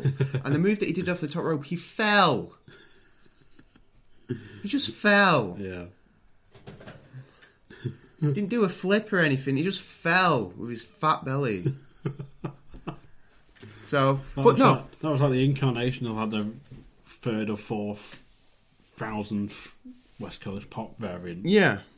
Oh. Yeah, because he couldn't do the Frank Steiner anymore. Because he sucked. He didn't do the leg drop either. No. But yeah, I did enjoy them both. I enjoyed the Quackenbush Kid match more because it's more my style. I agree that I don't think the Ricochet Ospreay match is wrestling. Yeah. Because it's not what I know as wrestling. I understand why people enjoy it. I understand the athletic prowess it must take to do those things. They must be in proper peak physical condition to do some of that shit that they do and be athletic as hell. But it's not. Yeah, it's just not wrestling. The story you were telling was the same story as the Johnny Kidd Matt Quackenbush match, essentially. Yeah. But it isn't told as well as that. And like I say, there was bits that were just unnecessary. Yeah. It wasn't required. Well, no, what did you think? I obviously loved the Quackenbush Kid match. Or Kid and Bush then. But otherwise I wouldn't have passed it on. again, then I was like there in person for it. Because like Johnny Kidd came out to Dire Straits' Walk of Life, which sort of helps it as well. Yeah, Like mentioning Johnny and Lewis, I was like listening back to it, I was like, mentions Johnny. Yeah, Yeah, it was. It's like that match. I think because as soon as he announced it, I was like, "Oh, is it the Manchester show?" I was like, "I'm going to that one." Even better. Yeah, so I watched Ospreay Ricochet. I was like, "Well, I best pay attention properly for a start." But it's like fine, yeah, they're starting technical, and it's like I know there's going to be high flying bits and stuff, but then for them to do that whole bit, it's like just staring each other, going right, handspring, flip, another flip. Oh, look at what we've just done together in sync. Like, so, like, where do you go from that now? yeah. It's like, we know you know each other, we know your mates and stuff, but you've just done a flippy-do. Now you've got to try and wrestle each other. And it's just... It wasn't quite there. Wasn't my cup of tea. No, because they didn't really wrestle. Yeah. In the grand scheme of things. Yeah. There was... Flip-de-doo, bro! Yeah. Flip-de-doo! Brian Quinn stood there in Japan going, flip-de-doo, bro! Come on, you know me! Flip-de-doo! Well, yeah. Yeah. So there you go. At least check out Chikara. We can't recommend the Ricochet Ospreay match. No. If you like seeing people flip, then go watch it. If you want to watch wrestling, don't. Yeah. Then I've then wrote down Edge, but I don't know if we can come back to Edge later because we've got the Edge match to do. We'll come back to Edge after the matches. That's alright then. One of the topics we covered last time, which proved quite popular, was when we were talking about tag team longevity. Right. I can't remember who We were talking about Team Alpha, and that we didn't want them to split them up because of Rover, and then we were talking. I mentioned the world's greatest tag team in that they split them up, and then they do nothing. They had a with them. blow-off match on like SmackDown or main event. Yeah. And then Charlie Haas did nothing. Yeah, and Shelton Benjamin became everybody's bitch, including his mother's. Greatest IC champ of all time, mate. Yeah, he never defended it. Exactly. But no, people, they were quite agreed with our standpoint on that. Yeah. Tag teams should be together for a while. Yeah. I think especially now that you have NXT, Yeah. you've got a chance to do that. Yeah. It's like they don't do what they did to the Ascension. Well, you see, they're starting to try and build them back up again, aren't they? I'm hoping so, but it's sort of you've shit on what you've got already, so Yeah. you know. Yeah. I understand that. Why would you try it and do it again? Yeah, with the same gimmick. Yeah. Yeah. But No, it's like, I was looking at it, it's like there's currently you got like Enzo and Cass, who they've known each other for 10 plus years, whatever. yeah. And they've been friends for 10 plus years, and they're a tag team. Yeah. But no doubt they're planning to split them up at some point. Well, I thought they were already kind of leaning towards doing that with them two anyway, just because I know Enzo got concussion or something like that. He got injured. He had that really bad fall. Yeah.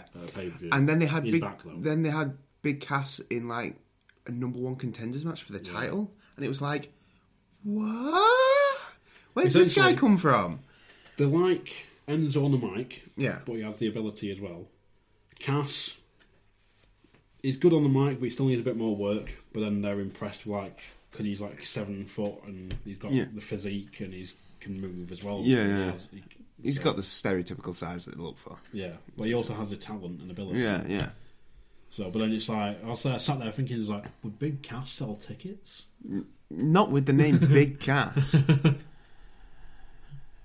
Well, it's like, would Colin Cassidy sell tickets? Yeah, no. They'd have to rebrand him, but I say there are in well, yeah. I suppose they are. Some of them are lasting a bit longer. Like you look at the New Day, and they've been going a while now, and people hated them at the beginning. Yeah, you know. And then the Usos, they're always going to be around. Oh, God. I can't stand them, but they're always going to be around, aren't they? Yeah. You know, it's... The problem is they've recently turned heel. Oh, yeah, I And know. on the last pay-per-view, I was live tweeting it for a bit. And one of the first tweets that had me stop tweeting it was, why are they wearing bin bags? It's like, you wear black because you turned heel. Fuck it, bin bag. And I nearly fell on the floor. I was laughing so hard. Fucking bin bags. But, yeah, they suck. But, again, I can see them being around for a while because nobody's going to care if they do split them up. Yeah. But, like, I noticed the Hardys are back together as well. Yeah. In TNA. But it's like they're related because it's like, because I was sort of more like, for me, it's like you got American Alpha who are clumped together. Yeah. You got Enzo and Cass who are together. Mm-hmm. It's like you look at back in the day, you had the Road Warriors, you had Public Enemy. Yeah, You yeah. had like Four Horsemen to a degree, you know, it's Yeah, stable. yeah. Well, like, I mean, even slightly more new age, you had the Dudley Boys, Edge and Christian, and the Hardy Boys. That was that, and you could build everything around those three tag teams. Yeah. And then, okay, you had some other ones that never really took off, like Head Cheese and whatnot. Palumbo and Gunn. Yeah. You see, Palumbo and Gunn worked well. You know, that was entertaining, if nothing else. Yeah. No Age Outlaws. Yeah. But, you know... APA. Yeah. Back in the day, you could do that. The problem that they have now, like, they're doing the Dusty Rhodes Classic tag team event. But from what I can see, more than half of those tag teams are just two random guys who have met, like, last week and gone, oh, you're quite good. I'm going to team with you. Even Bobby Roode's just done it. Yeah.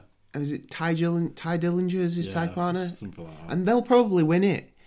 And it's like they've literally just met. And now they're going to be like a great tag team. Yeah. It doesn't work. To me, I don't understand why it's called the Dusty Rhodes Tag Classic, because I don't ever remember Dusty Rhodes being in a tag team. But again, they'll probably get to the final and face that Public Enemy team. Is it not Public Enemy? What are they called? Them two really, really big guys. Authors of Pain. That's it. Yeah, it's the wear black. They've got the tag champs in it though as well. The Revival or whatever. Oh yeah. They're in it, and you've got Ciampa and Gargano in it as well. And there's like that whole because they took on the Revival at the last takeover, right? But they didn't win. Right. And there's a whole bit where like Ciampa's embracing Gargano in the ring, going, "It's like it's all right, you did well." And it's like the sort of thing is like, could turn him heel here. It's like, will they? Won't they? And they didn't. Yeah, but they might do it next time. Yeah, they're going to like lead to the split. But it's like, again, they've been friends for 15 years and they've teamed before together. Yeah. But obviously not long term. Yeah. But it's like back then when looking like the Road Warriors, they were together for 20, 30 odd years as a tag team. Yeah. But it's like you watch the DVD and it's all it is squash matches. Yeah, but because the Road Warriors can't wrestle. They never could. Yeah, but this is like they get put against like jobber teams and stuff, and they're in like NWA or WCW, early WCW. It's like these are the bonus matches, and it's like 2-minute squash match, nothing happens, and it's like they got given a chance in like '98 against like DOA or whatever, and it was the dribbling shits. Well, like I say, the Road Warriors are one of those teams that they put together because they can't wrestle. And you need to do something with these guys. Yeah. Because the gimmick was obviously over. But, again, my problem is there isn't actually... Like you say, you can name a few established tag teams, but they don't wrestle other tag teams. Yeah. And if they do, it's in really quick matches. Yeah. And there's not enough time for... Because they spend however long they've got trying to get their shit in. Because... And then it just ends up in a schmaz and a shit finish. Or one team goes over the other and it's like a squash. And it's like, okay, well, they weren't a legitimate threat then, were they? Yeah. Back to the drawing board. So, again, that's why you end up with the Usos in every fucking title match. Because they can sell, they can work a little bit. Yeah. And you might as well. You know, they seem like relatively good hands, so to speak, so they could put somebody over. They never win.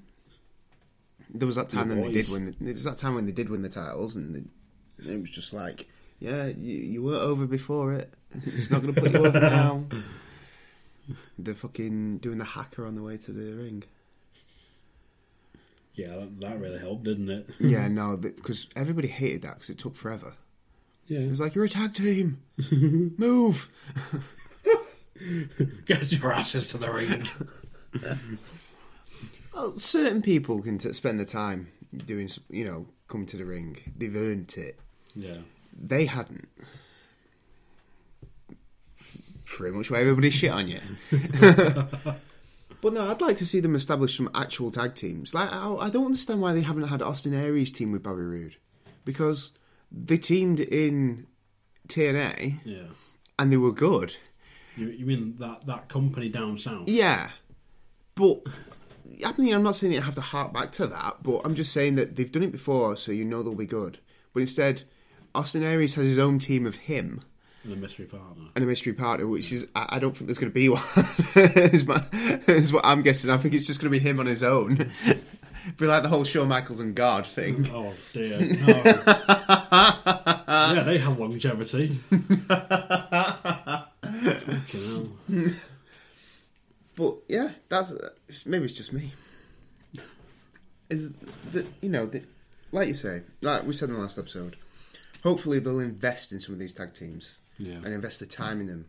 Like, I think that the vaudevillains have already basically been turned into jobbers. Yeah, I think so. Like, the Ascension were turned into jobbers, but now they've decided that they want to try and rebuild them. But you've missed your opportunity already. You can't bring somebody up to the main roster, job them out, and make them a joke, and then suddenly expect us to take them as a real legitimate threat again. That takes time. Which will probably end up with more and more jobber matches, which I can't stand squash matches. It's just and don't watch any Braun Strowman stuff currently. I fucking hate Braun Strowman. Apart from your boy, James Ellsworth. James Ellsworth, yes. Boy. King of boys. To tell you what, actually, I was scrolling through Facebook the other week. You sent me the picture. Did I? Yes. You mean the one where he's got a stiffy? No. Oh, during the Braun Strowman match? No, you sent me the one that's like King of Boys or something. No, in the Braun Strowman match, he's starting to get a chub on. Somebody pointed it out. The worst one's where the Sheik gets one with Oh, yeah, he's like break his back type thing. But then they asked him in a shoot interview, it's like, why did you have a hard on? And he's like, I was excited at the thought of breaking his back.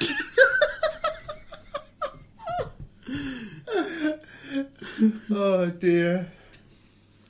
But no, like I say, you would need him to invest more time in him.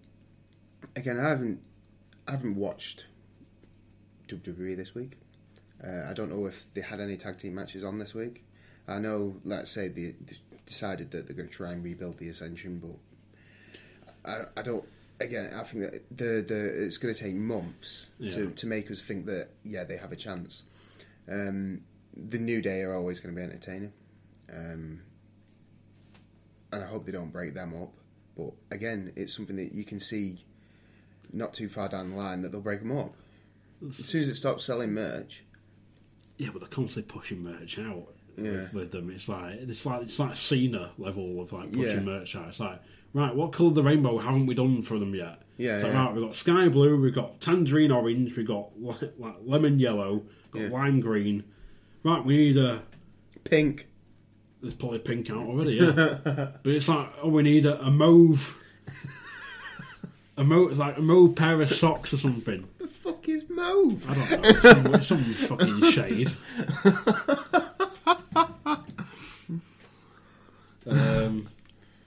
But no, speaking of the New Day, there's the time machine segment recently. It's just like an old fridge box.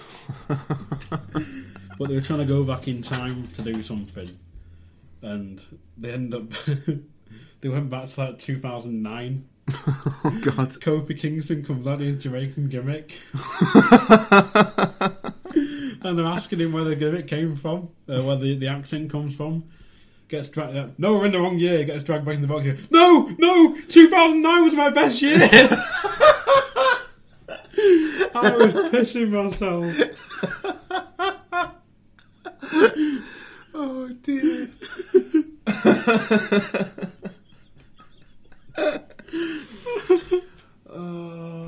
I think that's possibly on YouTube somewhere as well. I'm going to have to look that up. So, anything on that tag team longevity? Well, You want to in other words, that there is currently there isn't any, but they have the potential to do it. They have a couple. There's they've got the hype bros, but I can't see it lasting. Hype Bros isn't going to last because, again, how many tag team partners has Zack Ryder had? This comes under Edge later because he wasn't Edgehead. Yes, he was an Edgehead, which Edgehead. But yeah, no, but again, Zack Ryder's, well, for lack of a better description, his time has come and gone. He's never going to be more over than he was when he did this YouTube show. He then tried to start doing it again and did one episode and then never did anymore. Yeah. After smashing his US title. I can only assume he was told not to do anymore. He had his WrestleMania 32 win, which he sort of shit on the following night. Yeah, because he got beat the following night, didn't he? Yeah. So that was just pointless and stupid and annoying.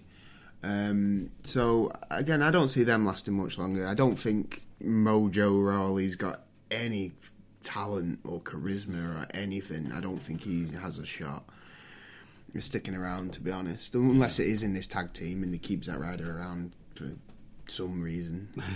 It must be a good coach. And then you got like the Golden Truth, which is Goldust and R-Truth. You see, that's been going a while. But again, Goldust and R-Truth, they're a comedy tag team, really. Yeah. And Goldust keeps tweeting that he's leaving and doing stuff like that. Sending out cryptic tweets and shit. But then again, you know, this is Goldust. Boy. Goldust is not a boy. He's your boy. He's not my boy. He's your boy. He's not a boy. Goldust isn't a boy. Dark Rain. Is it Dark Rain? 7. There's 7 in Black Rain. Black Rain, that was it. But, no. Again, they're a comedy tag team. R-Truth was actually in a good tag team with The Miz. They were ace. The Awesome Truth. Conspiracy made him change it up. Yeah. But, MC Miz. Yeah, but at least it was entertaining. Okay, there was the walking down to the ring and singing your song and stuff. It's always going to be shit. But there was some outside. That was quite funny because you just had that MC Miz looking like the most pissed off man ever. Yeah. Besides me, apparently, allegedly. Just going, you suck. Like, yeah. Right, just don't even bother wrestling. Just go away.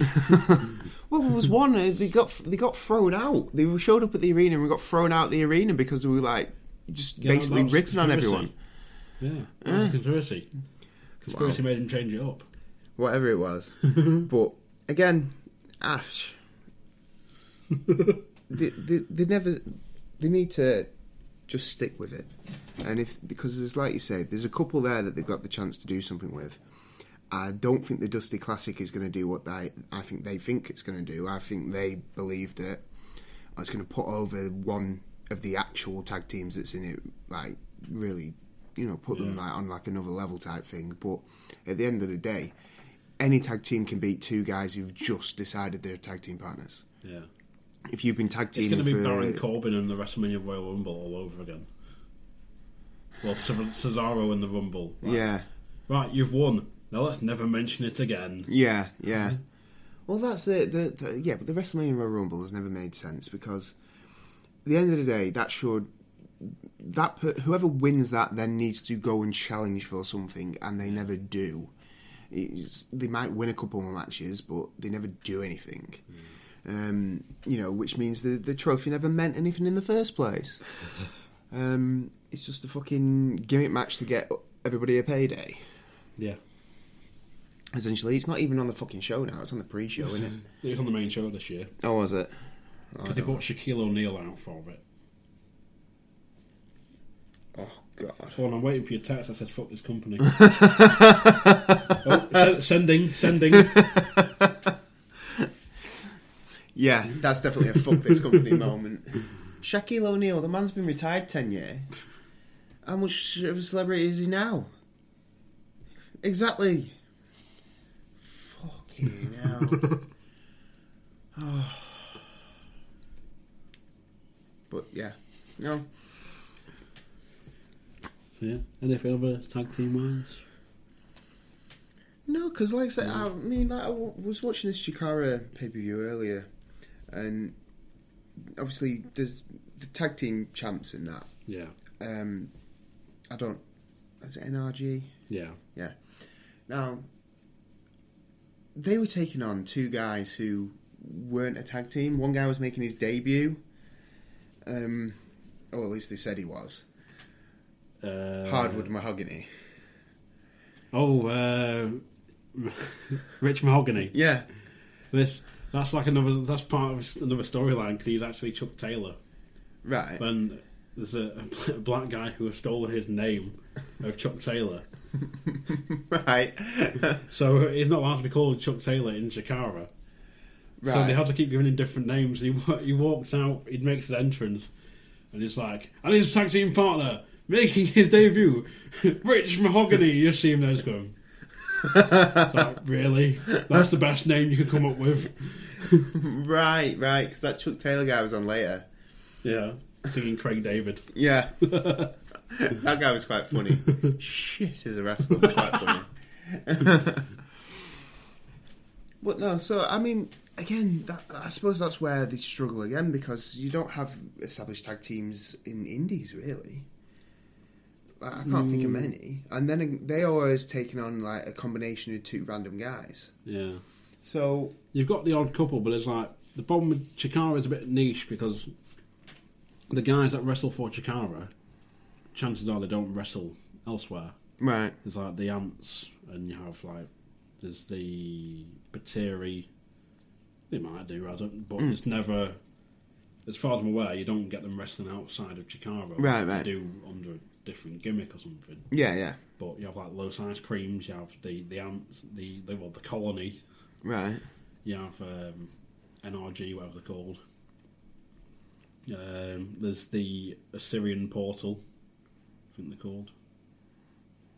So, Well, I mean, it's not like they can just go out and say, right, I'm going to pluck this tag team from this indie and stick them in. Everybody knows who they are and just build them up.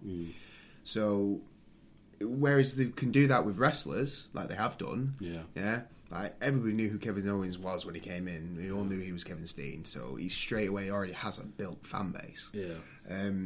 Same with Sami Zayn, everybody knew he was El Generico. Etc. Allegedly. etc. But there aren't tag teams that you can do that with, so you have. It's like almost like they have to try and build them from the beginning. Yeah.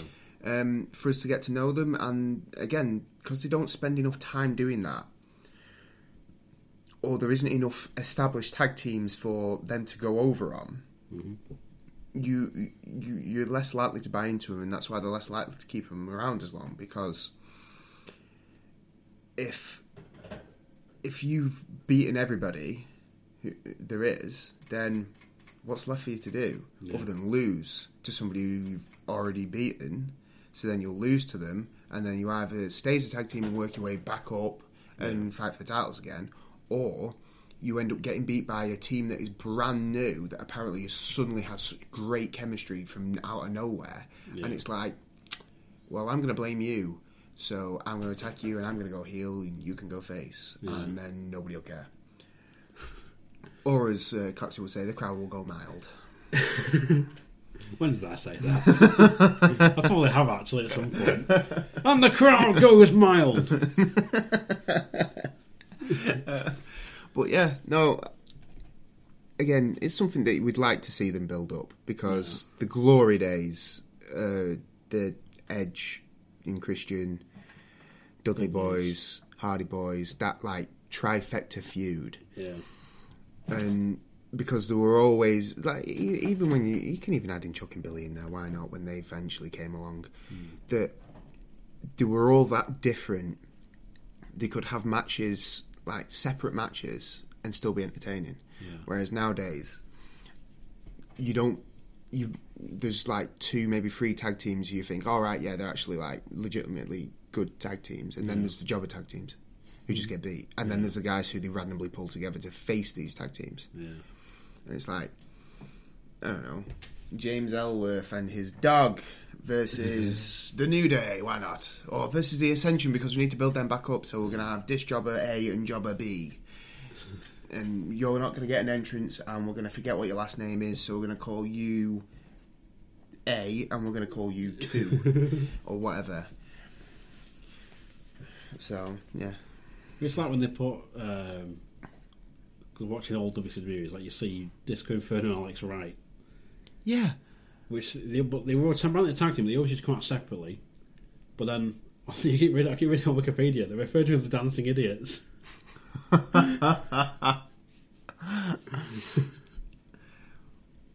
there you go. How's a tag team come out to 2 separate entrances? Yeah.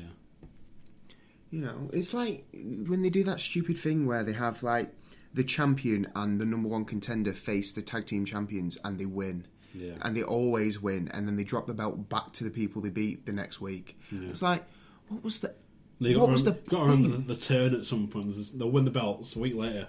Oh, the rematch clause in our contract. Yeah. And it's like, oh, going for the tag, and it's, oh, screw you, I'm going home. See you on Sunday. Yeah. It's stupid. And all you're like, doing is... Oh, you betrayed me. It's like, you're facing him in a week, mate. Yeah. Of course it was going to happen. Well, again, the worst part about it is you just kill whatever heat the tag team had. Yeah. You kill whatever you've done to build them up for the sake of that.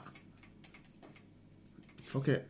Like I say, I don't think breaking a tag team up has ever worked. Yeah. And ever got anybody over. So, when they broke the Hardy Boys up, and then Jeff went on to main event, and Matt Hardy got the Cruiserweight title, but had the best gimmick of all time. We wonder! I did like the Matt facts. Yeah, but it's like, Matt doesn't like mustard. Yeah. And then it's like, I was saying before we came on, there's like the Spoonie at Magfest, the Wrestle Panel from 2010. And when he turned him to TNA, he's got his like dreadlocks in. He's like, I'm eating grapes. Yeah. And everyone thought it was Tyler Rex. Yeah, they did. But the problem is, he's there like, I'm eating grapes. Turned up with a gut. Good grape gut there, mate. A grape gut? I've never heard of one of them. Delete.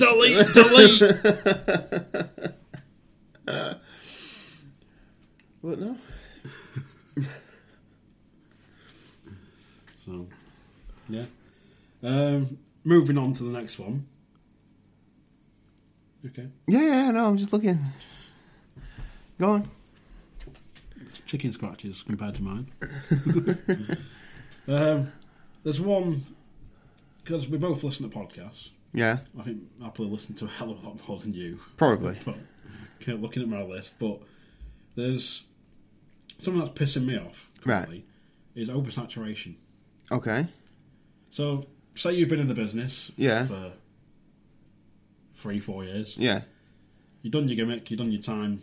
Yeah. They weren't going to... Creative has nothing for you. Yeah. But we wish you the best in your future endeavours. Yeah. So then you've gone, well, I'm a bit pissed off about that. Yeah. I'm going to start a podcast. Yeah. You're leaning towards the Ryback podcast, I'm guessing. Ryback, Adam Rose. He has a podcast? Yes, apparently. Oh, for fuck's sake. But not only that, but just like, it's this thing of like, fair enough, like Austin started it. Yeah. Essentially.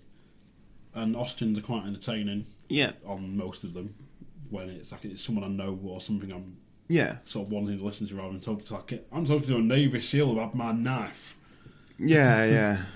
And it's like there's one like Teddy Fowler stuff I like, and he did like a Q&A one. He's talking about like the Hell in a Cell and some of his prior history, like if his theme was different and stuff. Right. If the pile driver didn't happen, would he change his style and stuff?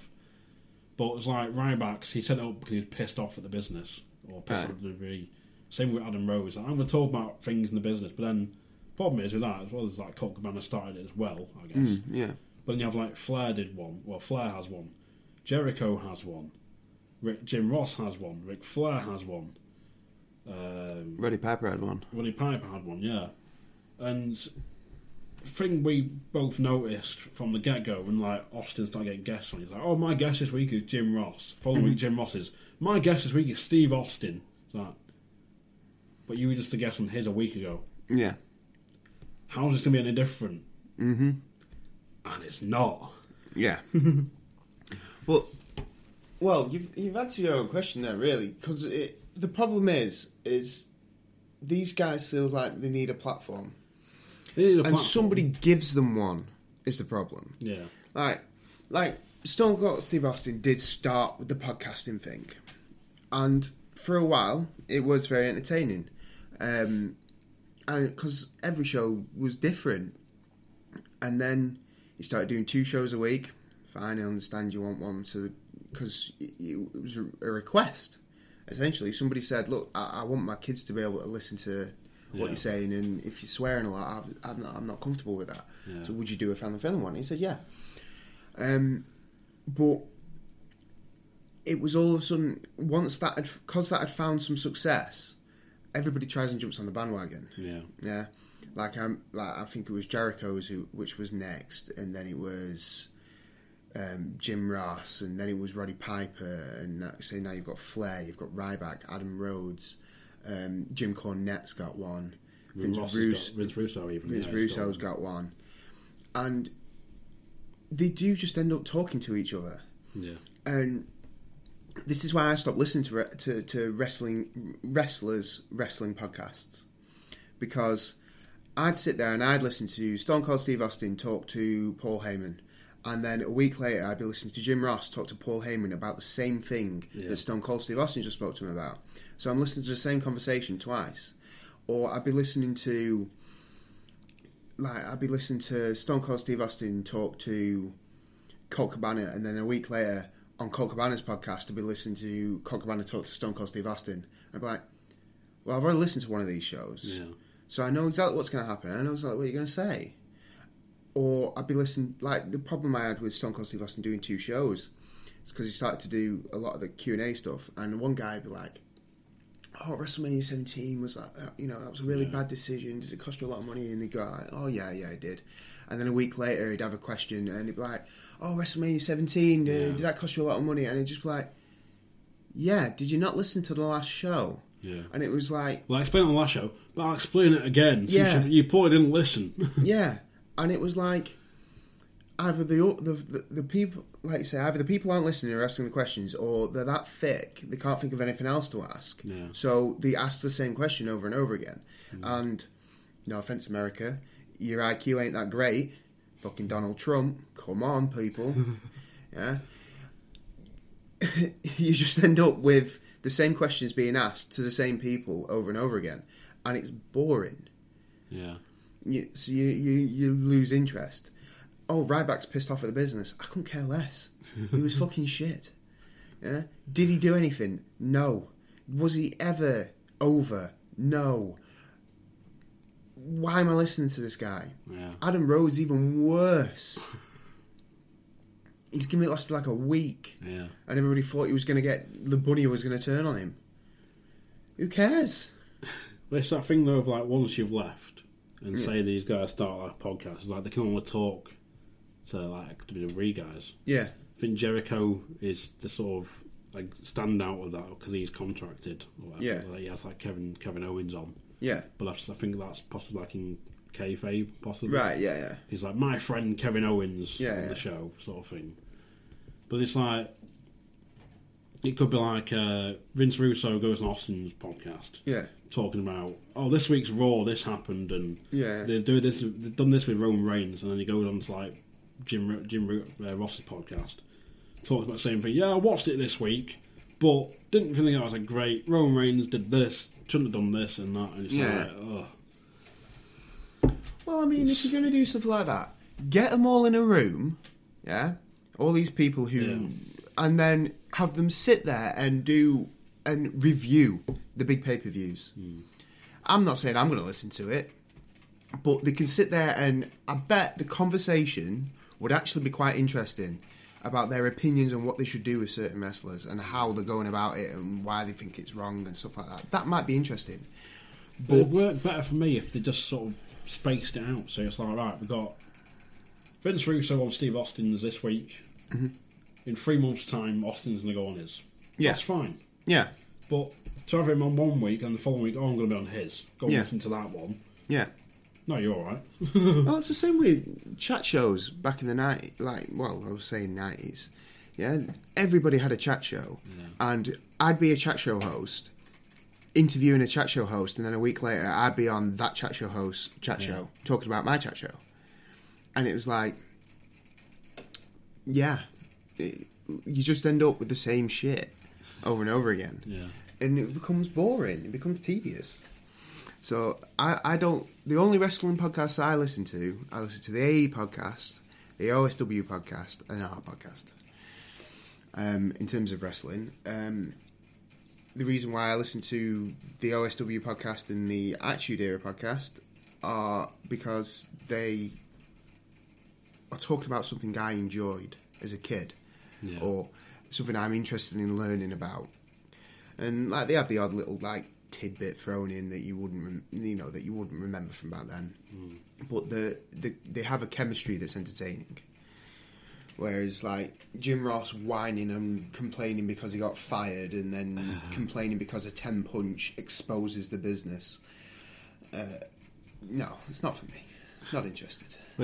I switched off from Jim Ross's when I was listening to one, and it was it was an hour and a half show. Yeah. The first half an hour is nothing but adverts. Fucking hell. Yeah. Well, he's like, brief bit of football, and it's like, oh, I've got to cover my sponsors here. Doing his adverts. Bit more on our guests this week. Oh, here's some more adverts. Bit more football. Here's another advert. Right, now time for our guests. It's like, that's just half an hour gone. For them to chat for like 40 minutes. Yeah. And then spend the last 10 minutes wrapping up and doing like more sponsors. It's like, oh. Yeah. Pull the trigger. Yeah. Well, I mean, again, that's something else with podcasts is people... When they start having to have advertisements, people start to turn off. And it's like a catch-22. You can either have listeners or you can have adverts. And it's whatever's going to make you the most money. Jim Ross must make money because of the adverts. You know, I know Steve Austin does a bit with his, or at least when I used to listen to it, he had like a little bit about his sponsors. But it was always at the end of the show. And by which point, I'm turning it off anyway. Because he's told me it's the end of the show. So I'm going to turn it off. Yeah. Yeah. I noticed that with Austin a lot. There's sometimes like 5 minutes left. He's like, oh, come up to the end of the show. But before I go, I want to thank my sponsors. Thank you for listening. All this. And then it's like, right, so listen back to it a bit more. It's like, it's just on the Steve Austin show. It's like, well, Mark has played. Bye. Yeah. It's like, I know the problem with advert sponsorship is like they get paid for it, so it can cover fee. Like, no doubt their producer and stuff have to charge a fee. Yeah. And just things like that. So it's like if this gets bigger, I'll probably start using and bringing adverts in to make money off it to cover expenses. Yeah. But again, that makes sense. Yeah. But like a lot of in fact, I'm trying to think, all of the podcasts I listen to, except one, doesn't have adverts. And the one that I listen to that I say that I'm not including, it doesn't have adverts because it's off the TV anyway. So, but yeah, it's like I say, there's too many, and if it was up to me, you'd stick them all in a room and they'd do one thing, do one podcast each month, and talk about the business currently. And if they want to sit and do a Q&A, do it every now and again. But like part of the reason why I stopped listening to Steve Austin podcasts was like, I don't really have any guests, I don't really have anyone to talk to, so Yeah, I'm just looking out the window and it looks kind of grey out. I'm going to phone Teddy because I'm bored. Teddy! You slept with any hookers recently? We start thinking like, what is it? Teddy's not on Skype, but I'm sitting here with Hershey the Wonder Dog and I've got a margarita in my hand. Yeah. Kristen's away on business somewhere. Yeah. And it's just like, yeah, I'm going to tell you about, like, my day. It's not even like he's telling us about something that's happened on set. Got up, did a workout, did some work. Yeah, I'm benching about 350 made now. some Ed Whites or whatever. It's cut the weight in about 250, 255. Yeah. Yeah. It's like that one I was telling you last month, mate. He's like, he went to a clock factory to make like a neon clock. Yeah. And he's walking around the factory with the guy who makes them, asking him how they're made and everything like that, because all he wants to make one himself. I say, this is a wrestling podcast, folks. You know, that's not. You know, they're not talking about wrestling. Yeah. He's talking about how to make a clock. Yeah.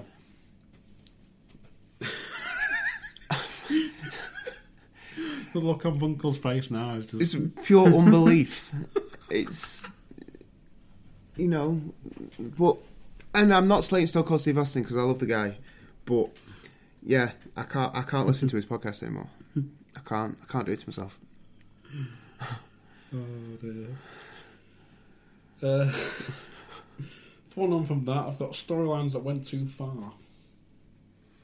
So do you mean that they had an ending and then they decided to drag them out for another month? Or do you mean like ones that were like... Ones that are like, ooh. Like the Eddie Guerrero trying to get custody of Rey Mysterio's son. Yes. Before, of course, the tragedy happened and then Rey Mysterio got his push. Yes. Yes.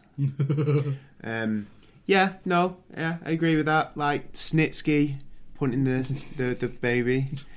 It wasn't my fault. That's one. Yeah.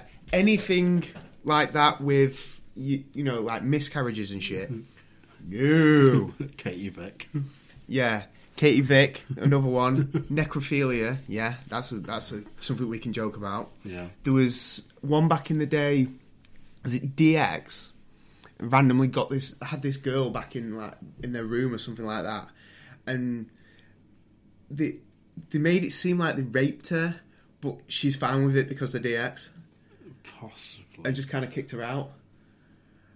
Is it the one where they're doing the press conference thing? Oh, He's like, oh no, that was he's saying playing a game or something. I remember something briefly about that, but I can't remember it. Yeah. The one that stands out from that area is like Pillman's got a gun. Yeah, you mean when Austin tries to break into his house? When Austin does break into his house. Well, yeah. But the fact he's sat there looking paranoid as fuck, holding the gun like probably close to his chest. Yeah. And like, so why do you let cameras into your home, Brian? Like, how did the camera guy get in? It's like, oh, you're waiting for Stone Cold to turn up. It's like, yeah. But he's not going to get in, though. Fucking retarded. But, yeah, storylines like that, like, it's not necessary. Like, they did... I remember the miscarriage angle with Terry Runnels and D'Lo and whoever Terry Runnels' partner was in PMS. Jackie. Might have been. But basically, they blamed D'Lo for her losing the baby anyway. It says that she was never pregnant in the first place. Yeah. But they blamed D'Lo, and this is apparently supposed to get D'Lo over and get him a push. Because he caused her to have a miscarriage, he had to accept them both as his managers. Right. That's the storyline. That's the story. That's it. Who books this shit? Oh wait, I can see a text coming through now. Fuck this company. Probably D'Lo who booked it. But again, as far as like storylines have gone too far, family should never really be brought into it. Yeah. McMahon's done it all through his fucking career. You know, like having Stephanie fucking get married to Triple H, passed out in a car, and all that shit. Yeah. Now, I understand you're pissed off that Shawn Michaels fucked her, Was it Shawn Michaels? Randy Savage, I think. Randy Savage. One of the two. Yeah. Well, they played House was the original rumour I heard that read online somewhere. Oh, right. I could have sworn it were Michaels and that's why he was pissed off. Or did he give a Coke or something? No, that was Raven and Shane, possibly. Oh, I don't know. But anyway, family doesn't need to be brought into it. Babies don't need to be brought into it. The Snitsky point in the baby thing, like, because he caused Lita's miscarriage from Kane's baby, which says something about how the storyline started. Yeah. How that was supposed to be this guy's big break and get him over. Now, the claiming it wasn't your fault, fine. But then punting a doll, yeah, a child doll, randomly backstage or wherever it was. It was on like the main on the floor. Yeah, right. Well, there you go. Seriously. Not only who books the shit, but I'm surprised it didn't lose TV revenue. Yeah. And, like, it didn't have networks going ballistic.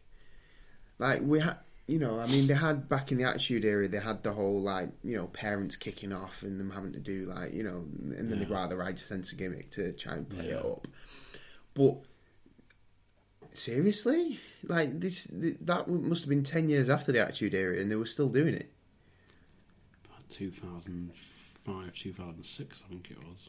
No. Maybe 2007 at a push. Yeah, but still, why? What makes you think that that's something people want to see or people want to think has happened? It's giving wrestling a bad name. It's giving your company a bad name. The whole Katie Vick rape angle, well, dead body rape, necrophilia angle. Really? Triple H thought this shit up. He must have done. Well, he was involved in it. Well, yeah, but that's what I mean. But what does that say about Triple H? You're one fucked up man. Seriously. Do you not remember hearing that story? I think it's on like the McMahon family DVD. Right. It's like when Stephanie was pregnant with her first kid and Vince pitched the angle that it'd be his. That's why wrestling's fucked up. She turned it down, of course. Oh, but yeah, I'm glad she fucking did. He pitched the angle to her. That would have been fucking disgusting. Yeah. I think if it did happen, it was like it would have just sort of sunk and never recovered. Yeah. There was no way that business would come back from that. The business was looking to come back from the whole I'm selling my business to Donald Trump shit. Because in one fucking day, did they lose like 100 points on the stock market or something daft? It fucking fell through the floor. It'll probably sink again, no doubt, come November. Why? What happens in November? It's elections, isn't it? Oh, yeah. But that shouldn't affect the WWE's pricing on the stock market. But, yeah, the fact that it fell so fast, ridiculous. Absolutely ridiculous. So his company went from being worth like $1 billion to being worth like a couple $100 million in one fucking day. The other story that stands out to me again is from like the Spoonie Magfest panel. Yeah. Was where Edge kidnaps Paul Bearer. Oh, yeah. Is this the one where he encases him in concrete or pushes him out into a road? The Dudleys encased him in concrete. Right. Because that was the whole like Dudleys and Undertaker angle thing. But this is where he kidnaps him and then somehow takes him over to England, brings him over to England because they had a raw taping in England. Okay. So somehow he's managed to get him like the Spoonie thing. He's managed to get him on a plane over to the UK. Like gagged and in a wheelchair. Customs haven't stopped him. But then it's like they're saying Kane or whatever is like trying to constantly go after him. He's like Edge's on Titantron, like come and get him, Kane, come and get him. Yeah. And he said like something happens, like he'll be down in a wheelchair and like a truck will hit him. It's like it turns out to be a doll. But there's a bit where like, they push him over at the side of a bridge. Yeah. And he's like, "Oh, we'll save you, Paul." And he goes over the bridge and then he just looks over and he goes, "Oh." He's like, "Paul Heyman's dead. Paul Bearer's dead even." And it's like fucking stupid. Yeah.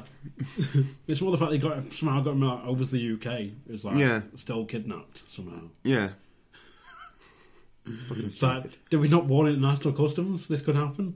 Well, hello, my name is David Hughes and I'm one half of Mooch TV, along with Chris Cassidy, a young aspiring actor and writer, now stuck with me, talking dribble every week on YouTube. You like interviews with such stars as Paul McCartney and Britney Spears? They're not on this show, but never mind, we'll do our own thing talking to local stars, and also film reviews and food reviews and anything else that cheers us up. So please, look for Mooch TV on your YouTube box. Mooch TV, the programme to watch when there's nothing else on the telly. Pit pit, people. And we're back. Yeah. We had a bit of a break. Yeah. Because your wife's here. She is. Sat in the background. Yeah. Trying to be quiet, eating a sandwich. We'll no Hi, doubt. Katie. We'll no doubt get a passing comment at some point. Of course. But then the problem is I can edit it out, so... Very true. I control this shit. I run this shit. Moving on, I bought you some DVDs. Oh, yeah. Well, Yeah. I say bought them. There we go. So this is your homework now. Yeah. You and Katie. Pulling your face. So we've got here. I'll go through them in order. You got November 95, which looks alright from the card. Who's on it?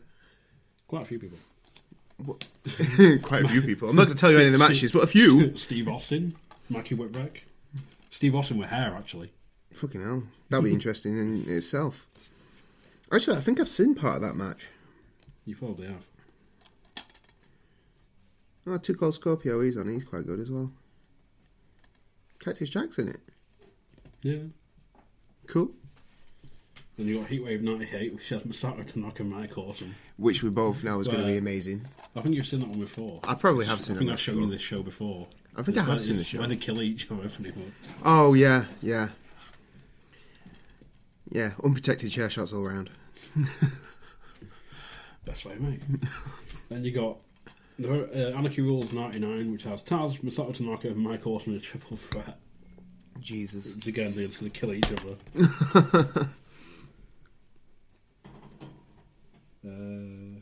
You got Remember 2000, which has Nova Chris Chetty, which is pretty good from what I remember. Then you got Sandman Carino, Credible, and Jerry Lynn in a double jeopardy. Alright.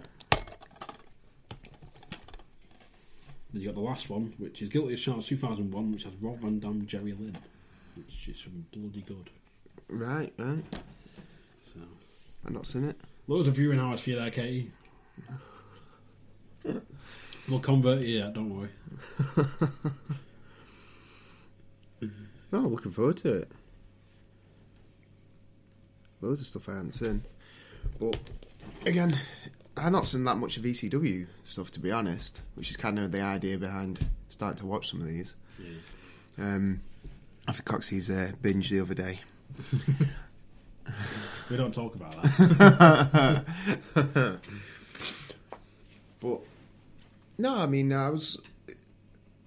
it kind of came about because I was listening to the OSW podcast, actually. Yeah. And I think I've listened to every single episode now. But I only started listening to it like a month ago. Isn't it like a few hundred, though? Yeah.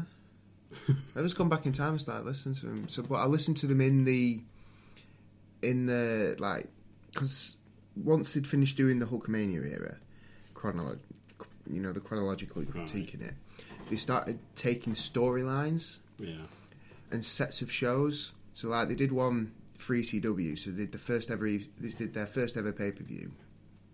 I just can't remember the name of it. Battle Legal. Yeah. So they did the first ever pay-per-view. Then they did the highest grossing ever pay-per-view, which is Heatwave 98. Yeah. Then they did... It's funny, I've got that one saved. Then they did One Night Stand. Yeah. And then they did the first ever episode of ECW on Sci-Fi. Oh dear. Lest we forget. But yeah, it was. But I coming from listening to them shows, I was just like, obviously I've seen a few ECW pay-per-views and whatnot with yourself, but never actually followed the storylines and stuff like that. And a lot of them, like, they were saying that they quite enjoyed some of the storylines and stuff, even though the matches might not necessarily be my style, the style that I enjoy.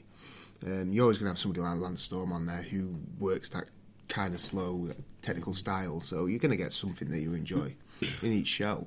Oh, yeah. You know, as long as I don't have to watch too many Rey Mysterio matches, I'll be fine.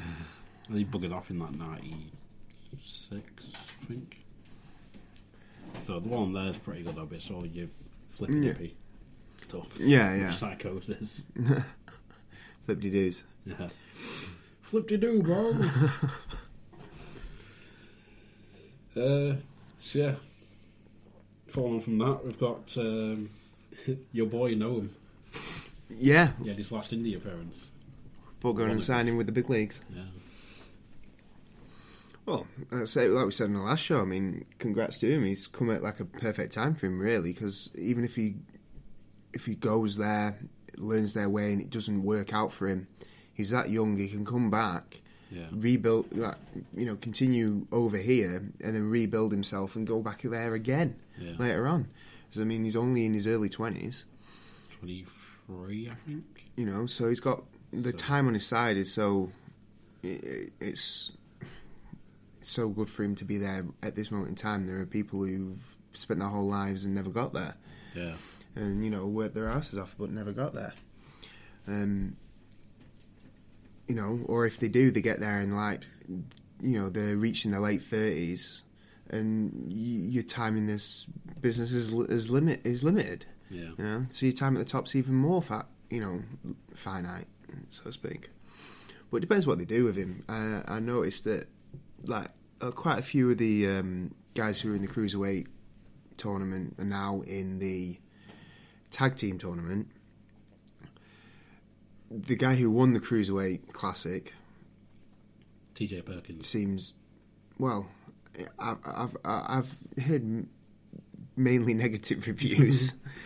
And I'm guessing a lot of people were pissed off because they didn't put it on Ibushi like everybody thought they would. There was the thought of that, but then the problem was he doesn't want to sign full time with him. I think if he had done, he would have won it. Same with Zack Sabre. He didn't want to sign, or he hasn't signed yet. Right. So I think that TJ Perkins is willing to sign. Yeah. It's like, well, and put the belt on him. Yeah. That's understandable, because I mean, you want to build a brand around somebody. You want to build like this division around someone. Then, if the guy isn't willing to commit to you, then why should you commit to them? Yeah. That makes complete sense. I don't know why they wouldn't want to sign, because I would guess they would make more money. But then again, I don't know. They spend a lot of time in Japan, and I know it's big over there. It's big money in Japan. Right. But then you've got the freedom to work the dates you want and stuff. Yeah. So it's... Yeah. Well, you can work where and when you want and charge what you want. Yeah. And of course, you're always going to... Yeah. Which, like I say, if you've got that freedom, it makes sense. Like you say, I know they make big money over in Japan, but if you're making big money and able to work whenever you want to work and able to do essentially whatever shows you want to do, then why would you give that up to go on the road with WWE every week? Yeah. Or more likely just get squirreled away down in Florida for the next year because you haven't done your time in NXT yet. And it's like, you have to learn to look at the hard camera. Yeah, exactly. You have to learn to do it the WWE way, which, you know, for these guys, it's not. It's not to say it's not right, but it's taking somebody who's, you know, great at their craft and then saying, yeah, but you're not WWE style.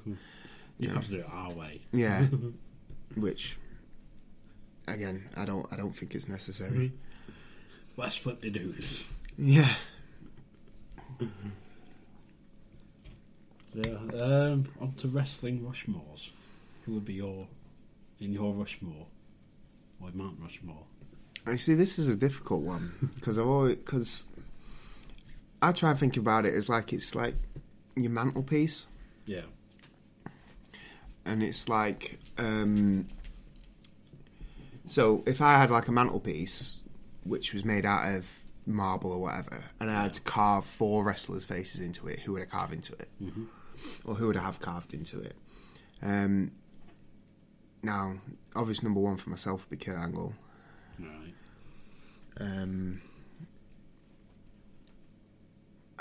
You see, this is, and like immediately I'm kind of like stuck with like a multitude of guys almost. Like I consider I'd probably put Stone Cold Steve Austin on there. I'd probably put The Rock on there, just because, again, they're both massively over. Both were, you know, kind of who I grew up watching, so to speak. Right. But again, then is that enough reason for me to put it on it? Should I put guys that meant more just to me personally on there, rather than the guys who are massively over? Do you know what I mean? Yeah, but if it was your Rushmore. Well, how would you go about it? It would be on yours. Oh shit. Foley's going to be one, I'm guessing. Yeah. But then would you do the 4 faces of Foley and just have a Foley one? Because you could do Foley, Mankind, Cactus Jack, Dude Love. Oh, don't do this to me. Changing the game now, mate. I didn't think this far ahead. I'm like Cyrus and Conair. It's a route I'd possibly look at going down, but then it sort of only shows one level of a personality, sort of thing, or one level of my love of wrestling. Yeah. See, I don't thought this far ahead. Pressure on me now. What? Heel turn. Heel turn? Yeah. Well, no, like obviously I love that technical style and whatnot, so I've got Kurt Angle on there for that. Who else have I enjoyed watching over the years? And, you know, it's like almost have I enjoyed more than, I don't know, like other people is kind of the way I go about it. Like when I first started watching TNA, I loved AJ Styles, and that was the reason why I tuned into TNA. So I could probably put AJ Styles on there, but then would I put Christopher Daniels on there instead, because it was the same reasons. That match from 2005. Yeah. Exactly. So stop kicking me. So, you know, it's kind of how you view what should be on there. Yeah.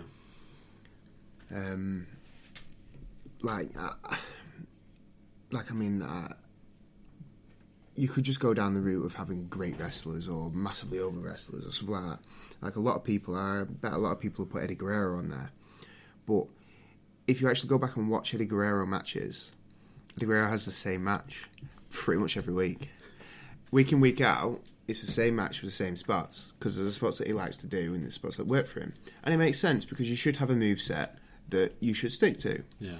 But if I'm watching I'm sure there's been covered with Flair in the last one. Yeah. It's like the same, like, you know, climb turnbuckle and all of a sudden thrown off. Yeah. And, Or they'll do the whip into the turnbuckle and they'll do the up and over. Yeah. Yeah, it is. But, so, I'm thinking, in terms of my Mount Rushmore, Kurt Angle, The Miz, from his WWE title run, Michael Cole. Really? What? From the whole heel Michael Cole angle. Shoelace. God. He wasn't shoelace then. I'm undefeated at WrestleMania. Leader of the coal miners. Yeah, in the coal mine. The coal mine was amazing. But, So that leaves me with one. With one spot. Pick one of your boys. See, You stay with the boys. I could put someone from the Stable of Boys on there. You put James Ellsworth in there, Katie says she'll divorce you. No, I wouldn't put Golden James eyes. on there. I don't know, I'm trying to think of somebody who has always stood out and like something that I've always like enjoyed as like a character or whatnot, because obviously like Kurt Angle, it's for the wrestling. Miz, it was for the character. Well, Miz, I suppose it was the character. It was like it was the promos and the whole "I'm awesome" thing, Yeah. and you know, which he's kind of gone back to now, which is cool. And then Michael Cole, because it was hilarious. It was brilliant. I'm sorry, it just was. Just shitting on every show, on every match. And yeah, I suppose I'll probably go AJ Styles then. Is my last one. Not that I've watched any of his WWE run. Yeah. Not seen any of it. Just based on the early days in TNA, when I first put TNA on, because I didn't know what it was. Was it back on the wrestling channel? Yes. It was on the wrestling channel. Didn't know what it was, never watched it. Just stuck it on and was like, right, see what this is about. And they were showing old Ring of Honor on there as well. Yeah, yeah.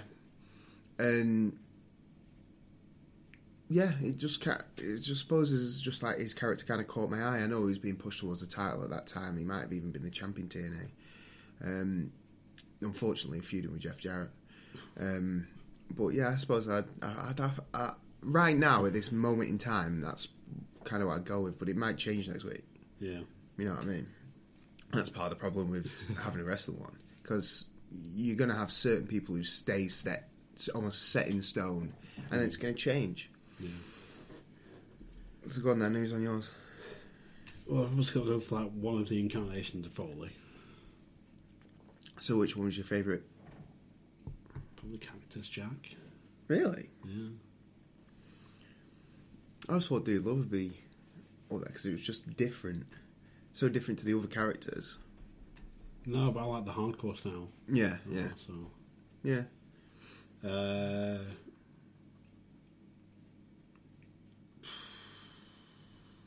Austin? No, Rock. I'd go with The Rock. You're with The Rock over Austin? Yeah. Ah, fair enough. Sold my soul. But then since you threw a commentator in, I'd probably have to go with Jim Ross. But Attitude Era Jim Ross. Yeah. When it was good. Yeah. Before, yeah. The thing is, Jim Ross is probably the most polarising one. Lawler, everybody knows is bad and has always been bad. Doesn't show up with any notes, doesn't really care. I thought you'd put Joey Styles ahead of Jim Ross. Oh shit, yeah. Yeah, Joey Styles. You put Joey Styles ahead of him. Joey Styles on his own in ECW was always great. To go for someone current, probably Shinsuke Nakamura. Oh, right. So. Again, I've not seen any of the NXT stuff recently, but I've heard good things. He was feuding with Joe. Yeah. So I assume he's going to go over Joe at the next pay-per-view, and then Joe will end up on SmackDown. Probably. Probably SmackDown knowing Joe. Yeah. So. Yeah. Who are your Rushmores? No, it'd be interesting. Yeah. Let us know. The problem is, it's part of the debate going, you can't have them in there. It's like, well, you can. You can have whoever you want on it. Yeah. Like I was tempted to say something like Steve Blackman. Because Steve Blackman, back in the day, though he never did anything, yeah, Steve Blackman's a boy. Because Steve Blackman never held a world title or anything like that, but stay with the boys. His style was so different to everybody else's. Yeah, Ken Shamrock, he could be on there. Steve Blackman. Steve Blackman, boy.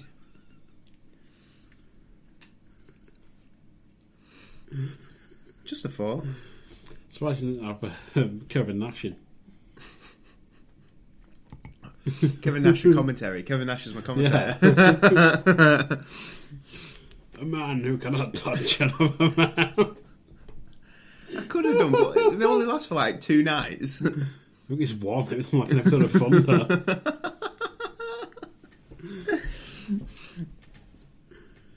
Yeah. Right.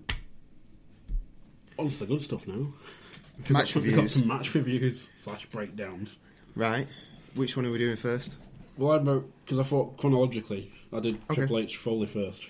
Right, okay. So, these matches were based on what we discussed in the last podcast, where everybody says that or at least Foley and the WWE say that the best hardcore match ever was the Edge Foley match from WrestleMania How 22. wrong he is. And, yeah, how wrong they are.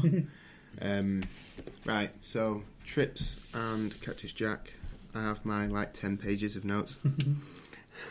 I got 2.5 for this one. But it's literally just calling it play-by-play. Yeah, a lot of what I've got is play-by-play. So. Did you want to discuss the promo video first? Well, there's the build-up first. Yeah. There's the bit, because I've got the Mick Foley DVDs, the Cheap Pop, Hard Knocks Cheap Pops one.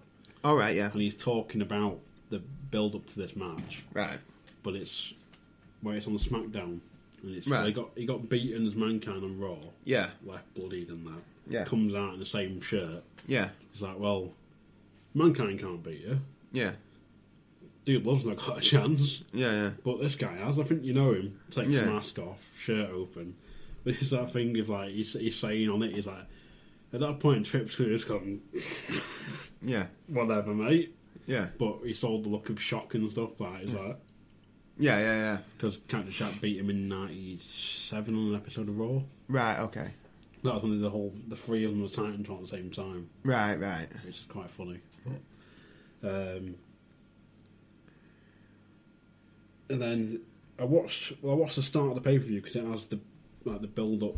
Like the promo video. Yeah. Yeah. But it's showing stuff from Cactus Jack in Japan. Yeah. And then it shows like the bits from like Raw 97 intertwined back and forth between that. Like saying why they showed the street fight and stuff. Yeah. I'll say, I think that's kind of what I saw, though. I saw the one that was just before the match. Yeah. So it didn't show that much of his stuff in Japan. It did show a couple of things, almost like paying homage to it, so to speak. But I thought that was a really good idea. Actually, it was quite well done, because one of the things that I got from it is that Foley wasn't really being considered like a threat. Yeah. And they fired him, and then there was they had the daft, fake Mankind on and stuff like that. But then, they had to still make him seem legit, and like he was actually a threat to Triple H, which is with the whole reveal of the shirt and the Cactus Jack thing, harking back to the days from when he did the death matches and all that stuff in Japan and whatnot. And it was actually you forget that Mick Foley can just take pain and dish it back out, type of thing. You almost forget what he's like. So I thought it did a really good job of building him up. Because I thought that was something that they really kind of needed to do.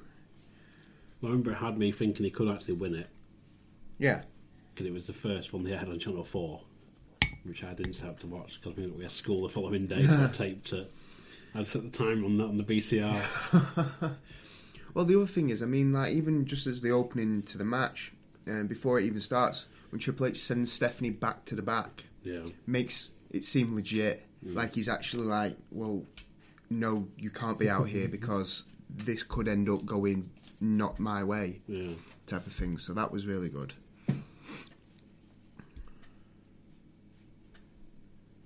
So, yeah, I've got at the start of the match. So there's the same bit in this, where they're having a little back and forth chat. Yeah. And in the DVD, Mick Foley saying he's talking about it, he's like, oh yeah, I think at this point I was saying he had a very nice cologne on. I was asking him what it was and where he could get it from. I was like, pulling back the curtain a bit there, isn't it? Yeah. So yeah, back and forth to start. I just wrote. So I put brawl to the outside almost immediately.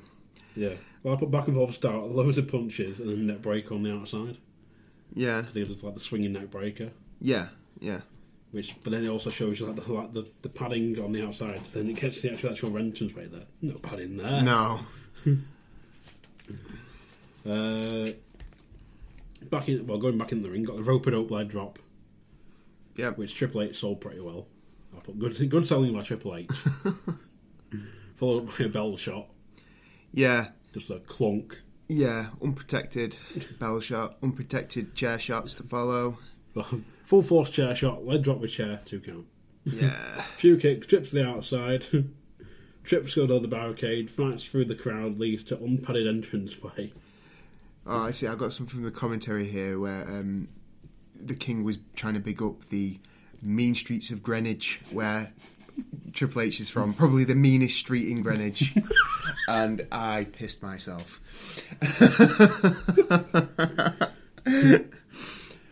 There's something I noticed though about the entranceway. There's literally 2 sets of stairs. Yeah, because it's off to the side though, isn't it? As well, rather than being like where we expect it to be, it's off to like unlike the hard camera almost. Yeah, it's a really weird setup though, MSG. Yeah. Then they did that SummerSlam 2002. They had the hard camera on the other side. Right, so you're looking at it from the entrance on the right rather than the left. Right. Which is really weird. Yeah. Pallet suplex, which is where he splits his leg open. It's pissing blood all up for the rest of the match. Yeah. That was gross. And then Ben, as I noticed, JR says, he's got a trash can right to the skull. Yeah. It's like, no, it's his head, mate. Yeah. And I noted random piles of bricks. Yeah. I noted a fan shouts Triple H, you pussy. Which kind of made it for me. No, you screamed in laughter at the "You're a faggot, Rose." Because that was brilliant. To be so clear. Numerous punches by Foley, followed by the face full of dick on the stairs. Yeah. Cactus Jack goes looking for a weapon, pulls out Barbie. Yeah. I've got some talking to do about that later. Well, I've noted down. It's like he pulls Barbie out, but then it's like he's one of those. He's passed it on multiple times to different people in different companies, and it's like, really, yeah. Is there any need? Well, you see, the thing that pissed me off most about this is the ref getting involved. Yeah, I've noticed this later. I've put barbed wire 2x4 back in the ring. Ref involved. Why? Well, I put having to try stopping use ... in a street fight. Yeah. But I wouldn't mind, but then Triple H uses it, doesn't try and stop Triple H from using it. Yeah. No one tries to stop Triple H, but wants to stop Mick Foley from using it. Stupid. Well, Earl Hebner, get off my screen. I've got Trips gets the advantage. 2x4 to the nuts, double arm 2 count. Yeah. But then when it's like gives it to the Spanish announcer and put it away.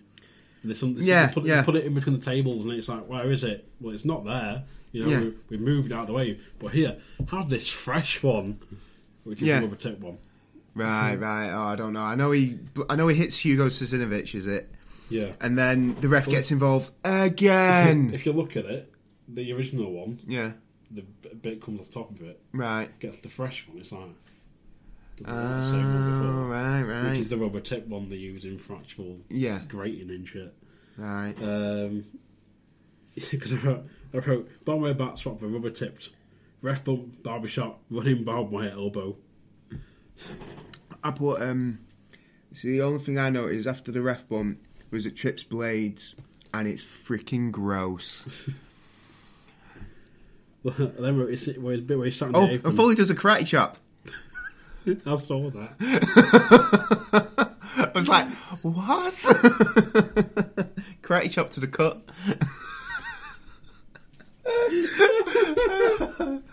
Oh, you wouldn't think we actually like this match. So I got Trips on the apron. There's a whole barbed wire on the forehead thing. Oh yeah, the cheese grate. But then loads of colour on Trips. Yeah. Go to the power drive on the announce table, gets reversed. Yeah, was that the one on the table? Yes. Yeah. The first one. Foley takes the bump, table doesn't break, just kind of cracks. Yeah. Yeah, it sounded gross. You see, notes Trips is like bleeding from the pallet suplex. Yeah. Because it's bad at this point. Then he attempts a pedigree, which gets reversed into a slingshot. Yeah. Followed by a bulldog on the barbed wire. Yeah. But after that, I'll just put fuck ton of colour on Trips show. I see. The right place. Followed by a cactus clothesline to the outside. Right, yeah. I know where I am, yeah, it's fine. But then he goes for the... He tries to do something that gets hip tossed to the steps, and you just see his knee bounce off it. It's like... Yeah, yeah. And then they do the whole... the flippy-do. No, because he takes that bump into the steps. Yeah. And then... He throws him over the steps. Yeah, and then he does the throw, like, where Foley takes the steps to his knees. Yeah. I hate that the flippy-do. Yeah, that's just gross, though, that bump. Trips carries on working the knee, barbed wire shot to the knee, brings out the cuffs. Yeah. Brings the steps in, but gets drop toe hold onto them. Yeah. Yeah. One thing I found funny was the side headbutt to the groin.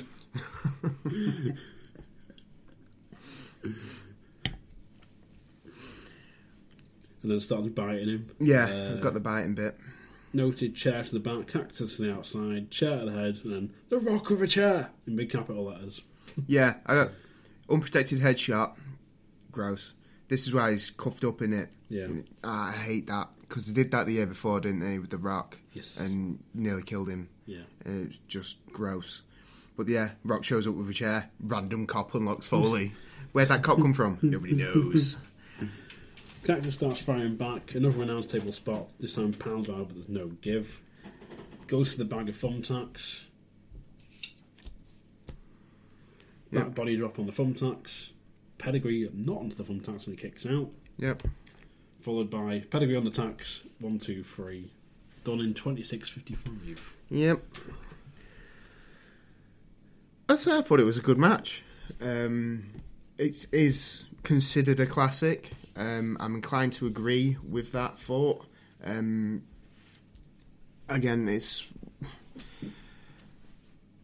I don't think it's like the best match either of them I've ever had, but it did a good job of making Foley look like a legitimate threat. He takes far too many bumps. I think it's Foley's style, and that's why he does it.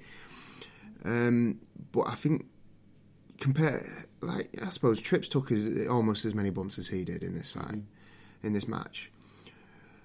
But it's all like everything Foley does. It's like that. He's the only one who runs into the steps like that with his knees, and it's just horrible. And they wonder why the man can't walk properly now. Yeah. But yeah, it was a good match. It was entertaining. I didn't find myself thinking about other things. So, I don't know, what do you think? It was a good match. It was as good as I remember it. Yeah. It's just watching it back then to watching it now, and it's like picking up on bits. It's like, that's not the same bat as before. Yeah, yeah. Like, you're more exposed to the business now, aren't you? Yeah. But no, I thought it was good. I thought, I didn't think the commentary was bad. I think Foley takes too many unprotected chair shots, but he does in everything he does. Yeah. And it was a good main event. Yeah. A bit too much crowd brawling for me, but they wanted to, make it that hardcore-y, really. But no, yeah, I enjoyed it. It's up there. I'm not saying it's one of the best matches of all time, but it's up there. It's up there. Well, then, other one is from WrestleMania 22, which is Edge and Foley. The one-spot match. This I do have some talking to do. Well, I've got my Edge facts first. Oh, God. Well, I say facts. He was a WrestleMania curtain jerker. Yeah. World champion. He was in the first 3 TLC matches, of course. Yeah. But he's power-rated RKO. Yeah. But I wrote Spear, really. Won King of the Ring 2001. Kidnapped Paul Bearer. Which we discussed before. But then he was an 11-time world champion. Jesus. In a really short amount of time. Yeah. 5-time IC champ, 1-time US, 14-time tag team. He won the 2005 Rumble, and he was Money in the Bank 2005 winner. Jesus. So this was like his big push year then? Yeah. He was 14th Triple Crown and 7th Grand Slam. Well... Oh, and you had the Edgeheads. Well, you see, I've got... just from the promo, my opening line, Edge claims he's the most watched champ ever. Just lies. Because he only held the title for 3 bloody weeks. 3 weeks, his first reign. 3 weeks of ratings, mate. No, it wasn't, no! Edge, the man who... Get Nielsen on it. Nielsen on it. Nielsen ratings, mate. They'll tell us. Just sort that shit out. Let's find my notes for that one. Don't know why I just said that. I don't. No, I've got Edge and Foley from WrestleMania 20. I always think it's 24, but it's 22. It's 22, yeah. For starters, Joey Styles called Lita Edge's sinister sex bud. Oh, see, I just have written down Lita's baps.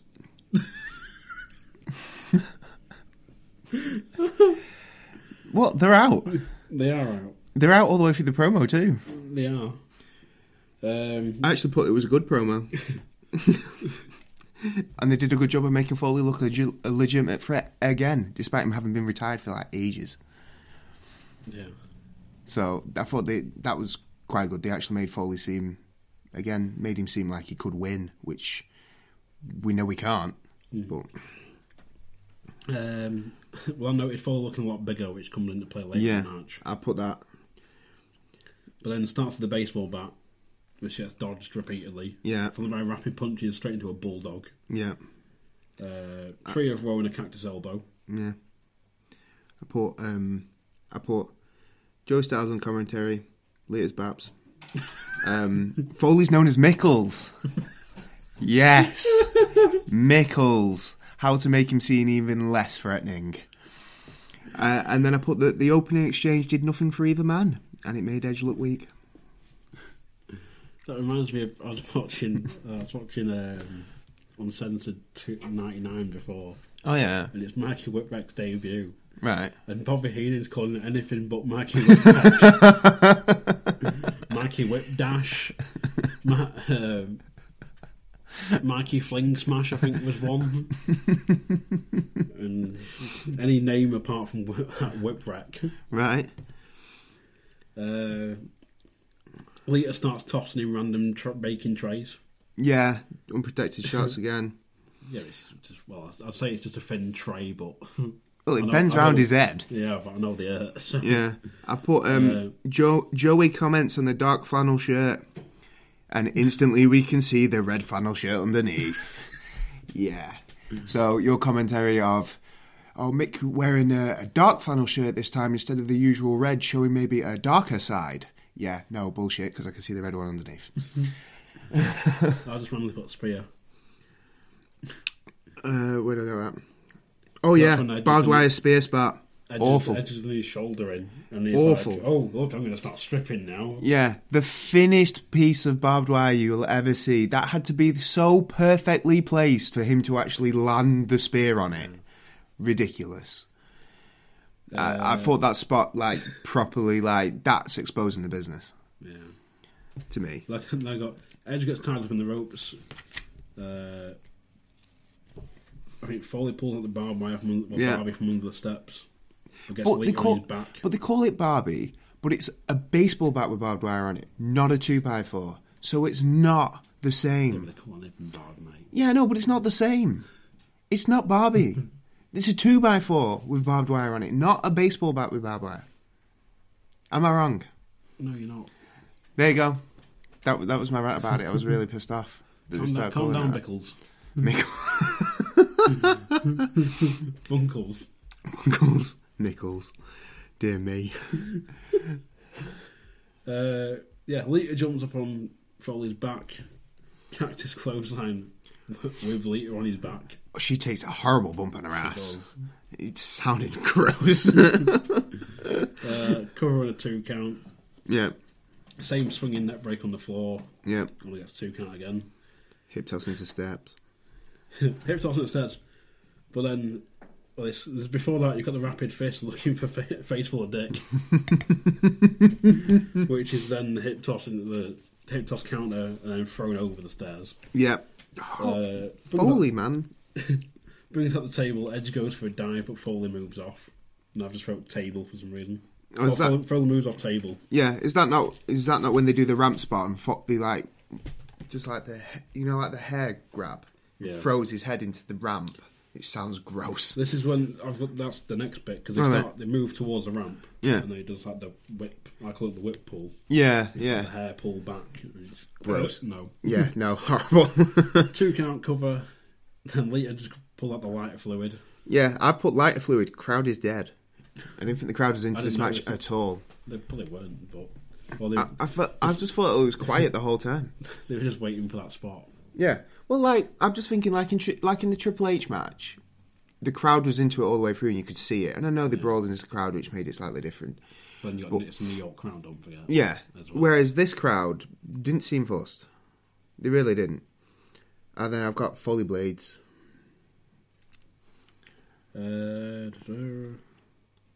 So light fluid. I've got Spray's Edge. Foley starts firing back. Stump pull a pile driver. Random concerto attempt, but gets a DDT onto a tray. Mm-hmm. Barbie comes into play again. Bulldog on Barbie, and then Edge goes for the thumbtacks. Yeah, but gets belly backed into them. I just wanted to point out that's Edge's first bump of this match. In this match, his first actual bump in this match. Really?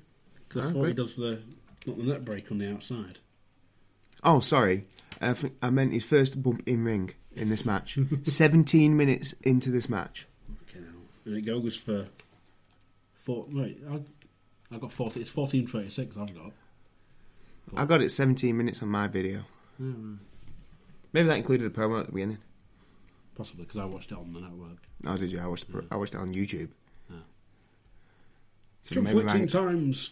I don't know. I'm going to text through. Hold on. Footage company. Probably my fault for like sticking that in there and not working out the time properly. That's fine. Goes for the barbed wire with Socko on Lita. That was good. That I did enjoy that bit because it was something different. Attacking a woman. No, he attacks Edge with it as well. Yeah. But then Lita gets involved, Yeah. so it's like, got to deal with it. Bitches cray cray. Yeah, Lita's baps.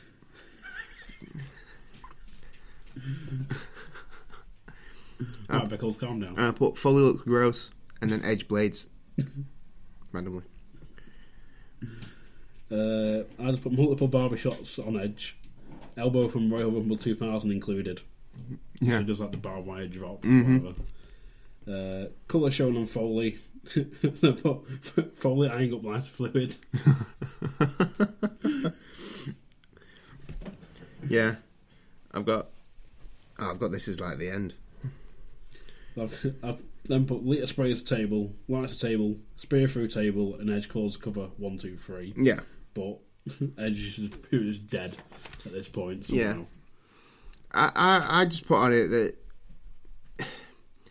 like you can clearly see Mick looking for where the table is before they do the spear. Right. And the commentators say they can smell the burning flesh of Mick Foley. Mick Foley is wearing a full-on shirt with a t-shirt underneath it. There is no way that the flames touched his flesh. Yeah. So they just lied. Unless it was Edge's hair. In which case, woo! Yeah. But, yeah, the crowd weren't bothered until the table was on fire. They didn't seem that bothered about the whole match. There was very little wrestling in it, and Foley took most of the bumps. Standard of a Foley, isn't it? I think there's like is it Backlash we have with Randy Orton? Oh, I don't know. A similar thing happens, I think. Right. But I just put that. I probably wouldn't watch it again. And it's definitely not the best hardcore match of all time. No, it's not. It's not even close. No. It's... I wouldn't even say it was a mediocre hardcore match. Average. Well, that's giving it credit. Yeah. Because I just think, like you say, it wasn't nearly back and forth enough. And like, you know, with Foley taking all the bumps. And, you know, for all the offense, I suppose you could say Foley got in, I don't think any of it was really, you know, that...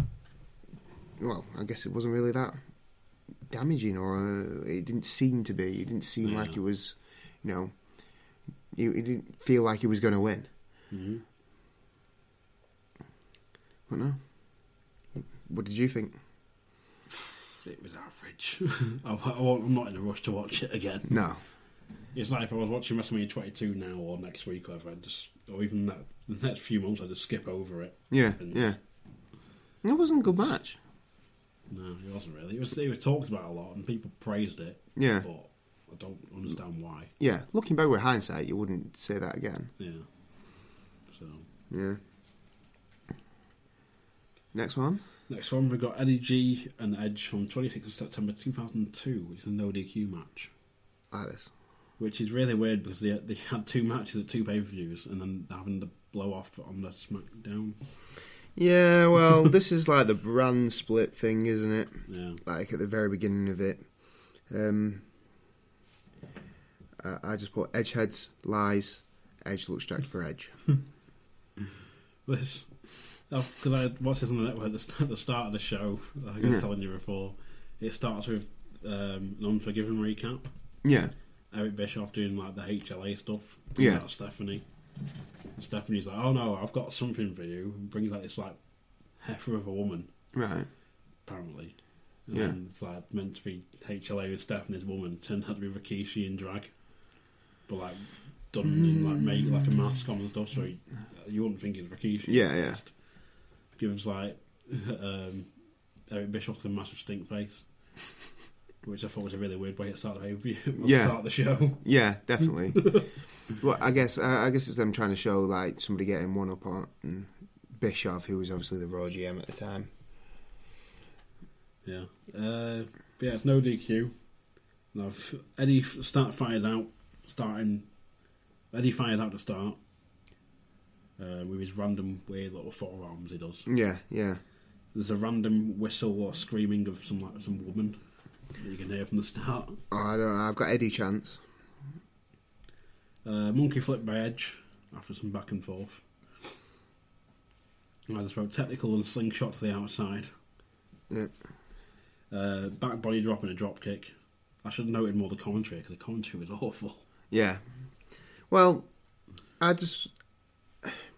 the commentary in it, I don't know, what pissed me off about it was they were trying to put Edge over because he's supposed to be the face in the feud, but I just think that they almost didn't go about it the right way. It was more of a, Eddie's really good, but Edge is really, really good too. Mm. Well, he's supposed to be making it out that he's better. Yeah. And that Eddie only wins because he can cheat, which is kind of the point.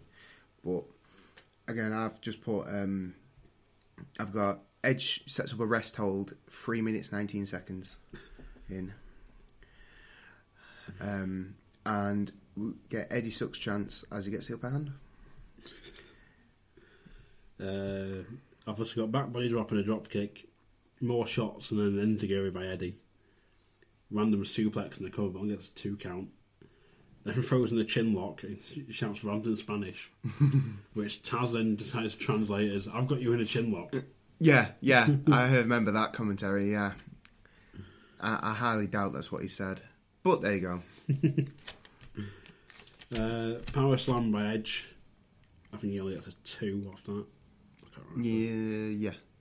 Superplex by Eddie, and then somehow Eddie ends up on Edge's shoulders, gets hung up. Yeah. And over to the outside. Brings the ladder out, then Edge charging.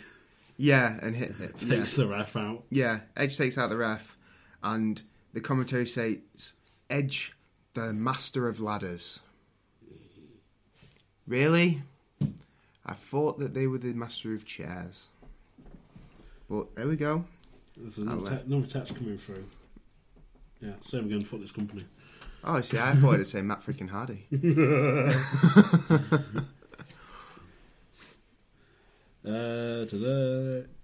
Chair at the back and the ribs, which was noted. Oh, chair at the back. Yeah. Spear, which gets covered during the break because he had a break halfway through. Yeah, which was so stupid because that's supposed to be Edge's finisher, and he did it in the ad break. Yeah. We'll show you a miss 5 minutes ago. Yeah. Goes for a frog splash, but Eddie misses. Yep. Starts firing back with shots. Yeah. New ref. I didn't know a new ref coming in. Yeah. I should have done. They talk about it after the break. After the break, when Eddie's in control again. Yeah. And we get a new ref. And I put Eddie keeping the crowd in it by taunting is masterful. Well, I don't know if you noticed it while you were watching it, but pretty much every time that like Eddie would do a move or else, and he'd take, rather than going straight over doing another move, he'd take his time and like do something, say something to the crowd, or do like the rocking of the shoulders that he does, or something like that, and the crowd would instantly hate on him more. And I felt like he alone kept the crowd involved in the match and kept them wanting to hate him, because you'd get Eddie chants, and then you get immediately followed by Eddie Sucks chants. So like you got the crowd split, kind of like you have with Let's Go Cena and Cena Sucks, but I just felt that he was the only thing that kept them interested. There was no Edge chants at all. There was never anything to do with him. So Edge is the average wrestler. He's the creator as he used to make on that SmackDown 3. Yeah, pretty much. Eddie ends up on the back for a sleeper. Yep. Or rest hold. Yep. But gets reversed by Edge into the half Nelson Bulldog thingy. Yep. Then Frankenstein of Eddie only gets 2. But I've noted Eddie with snug shots. Yeah. Yeah.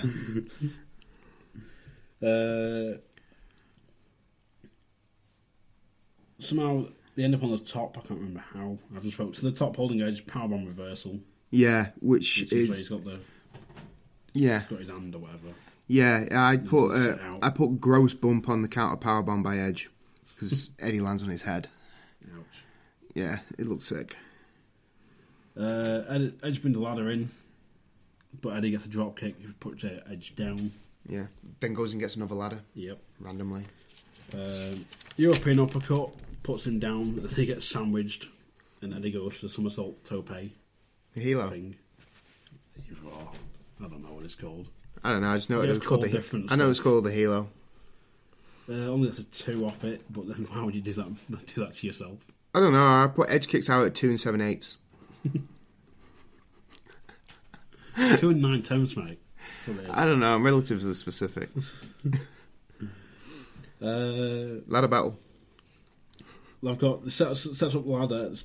Eddie starts climbing, and Edge starts climbing. Yeah, so we get the battle on top of the ladder. Yeah.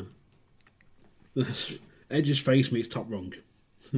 Sunset flip powerbomb from the top, which looks awesome. 2. Pissed me off. Edge against the lad in the corner. Eddie gets back body dropped, but gets dropped on his head. Yeah, that was gross. A bit grim. Yep.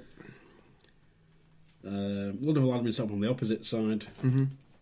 Both climbing. Yep. Shots fired by both.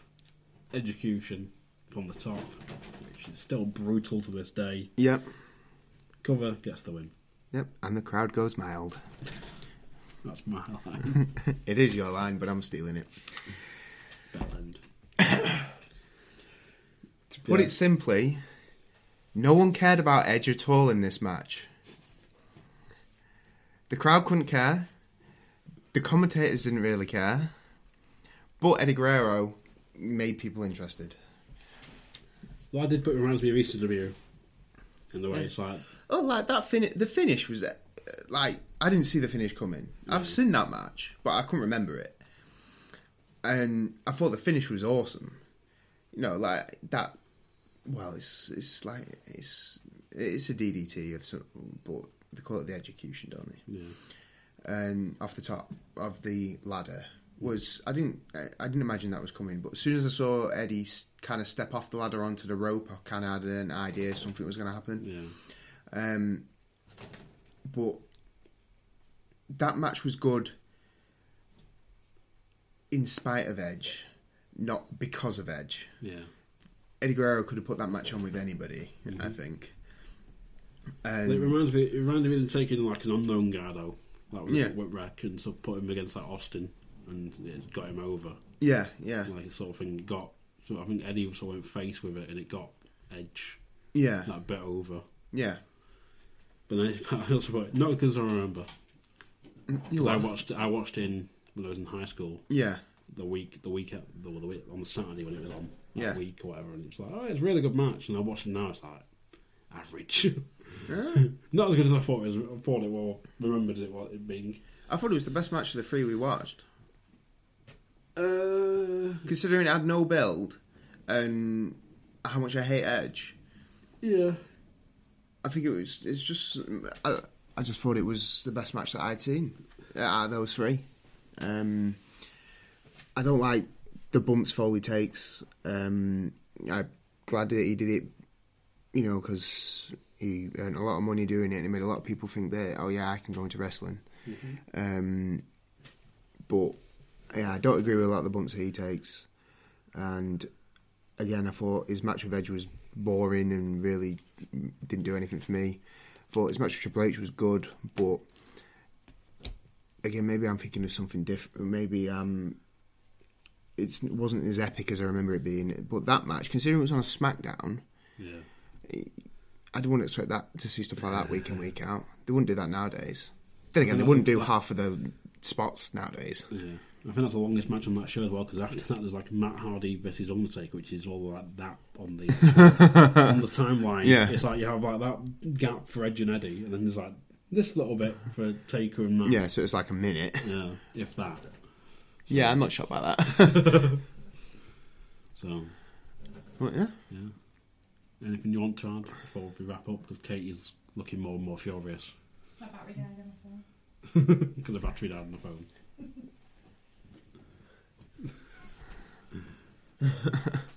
See, happy now. He's going to look through his photos, look through his messages. No. Just play Tum Tum. I'm not even kidding. But no, like I say, I'd like to hear what people think about our match reviews, so to speak, and like how we've ran through them. I'm looking forward to doing another one. I'm looking forward to doing like a whole show. I think. Consider we're coming and sitting on 3 hours again, mate. Yeah, but I mean, as in like if we come with like an actual show to review. Yeah. If we do, we will do at some point. Like just the review of a show, then everything that we go off on tangents about, I feel just feed into it. Yeah. Well, the 8-hour epic podcast. It's not. Well, it is quite long, isn't it? Really, 3 hours. Yeah, but it's like I've said to people, like only about 2 people said it's too long. But that's where we went off that tangent on the first one, where it was we talked about education for 13 minutes and then jumped into wrestling. Yeah. But it's the whole thing I always said about podcasts is you can put it down, you can play it, pause it, and then go back to it later. Whatever. It's. Well, no, I mean essentially, what I have to say is, obviously, comments. Greatly appreciated.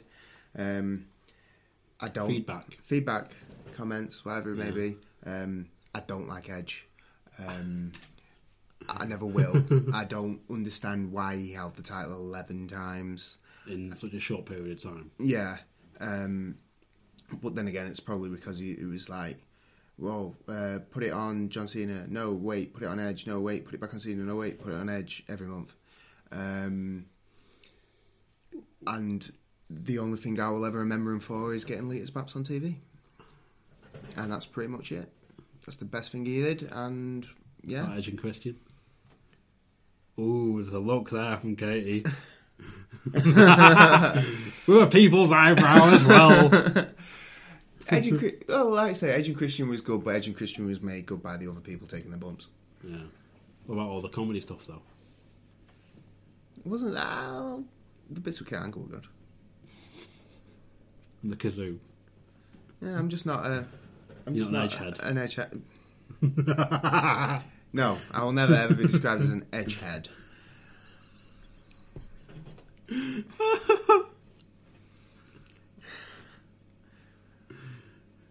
So if you have a spare Edge t-shirt for us, Bunker wears like a large, so if you want to send him an Edge t-shirt, he'll gladly wear it for you. Oh, right. But no, yeah, that's kind of my bit. What's your bit? Yeah. You got anything you want to say? Want to add? I think I'm good. I've covered everything. Apart from like I did put in about the Flair TNA madness stuff, but I'll probably cover that on the next episode. Elbow dropping your pants is the only way to go. Well, it's more the chugging Smirnoff Ice, but I'll cover that on the next episode. Oh, you just got iced. Terrible. Got iced and him being able to say and do what he wants because he says woo afterwards. Yeah. But, okay, cover that next episode. Yeah. Right, well, for the lost art of... Kayfabe. Wrestling. Such a dick. For the lost art of wrestling, I've been Coxie. I've been Bunkle. And this has been Taz, the dog. With the jingle. You can hear it. Jingle, Taz. There we go. Thank you very much.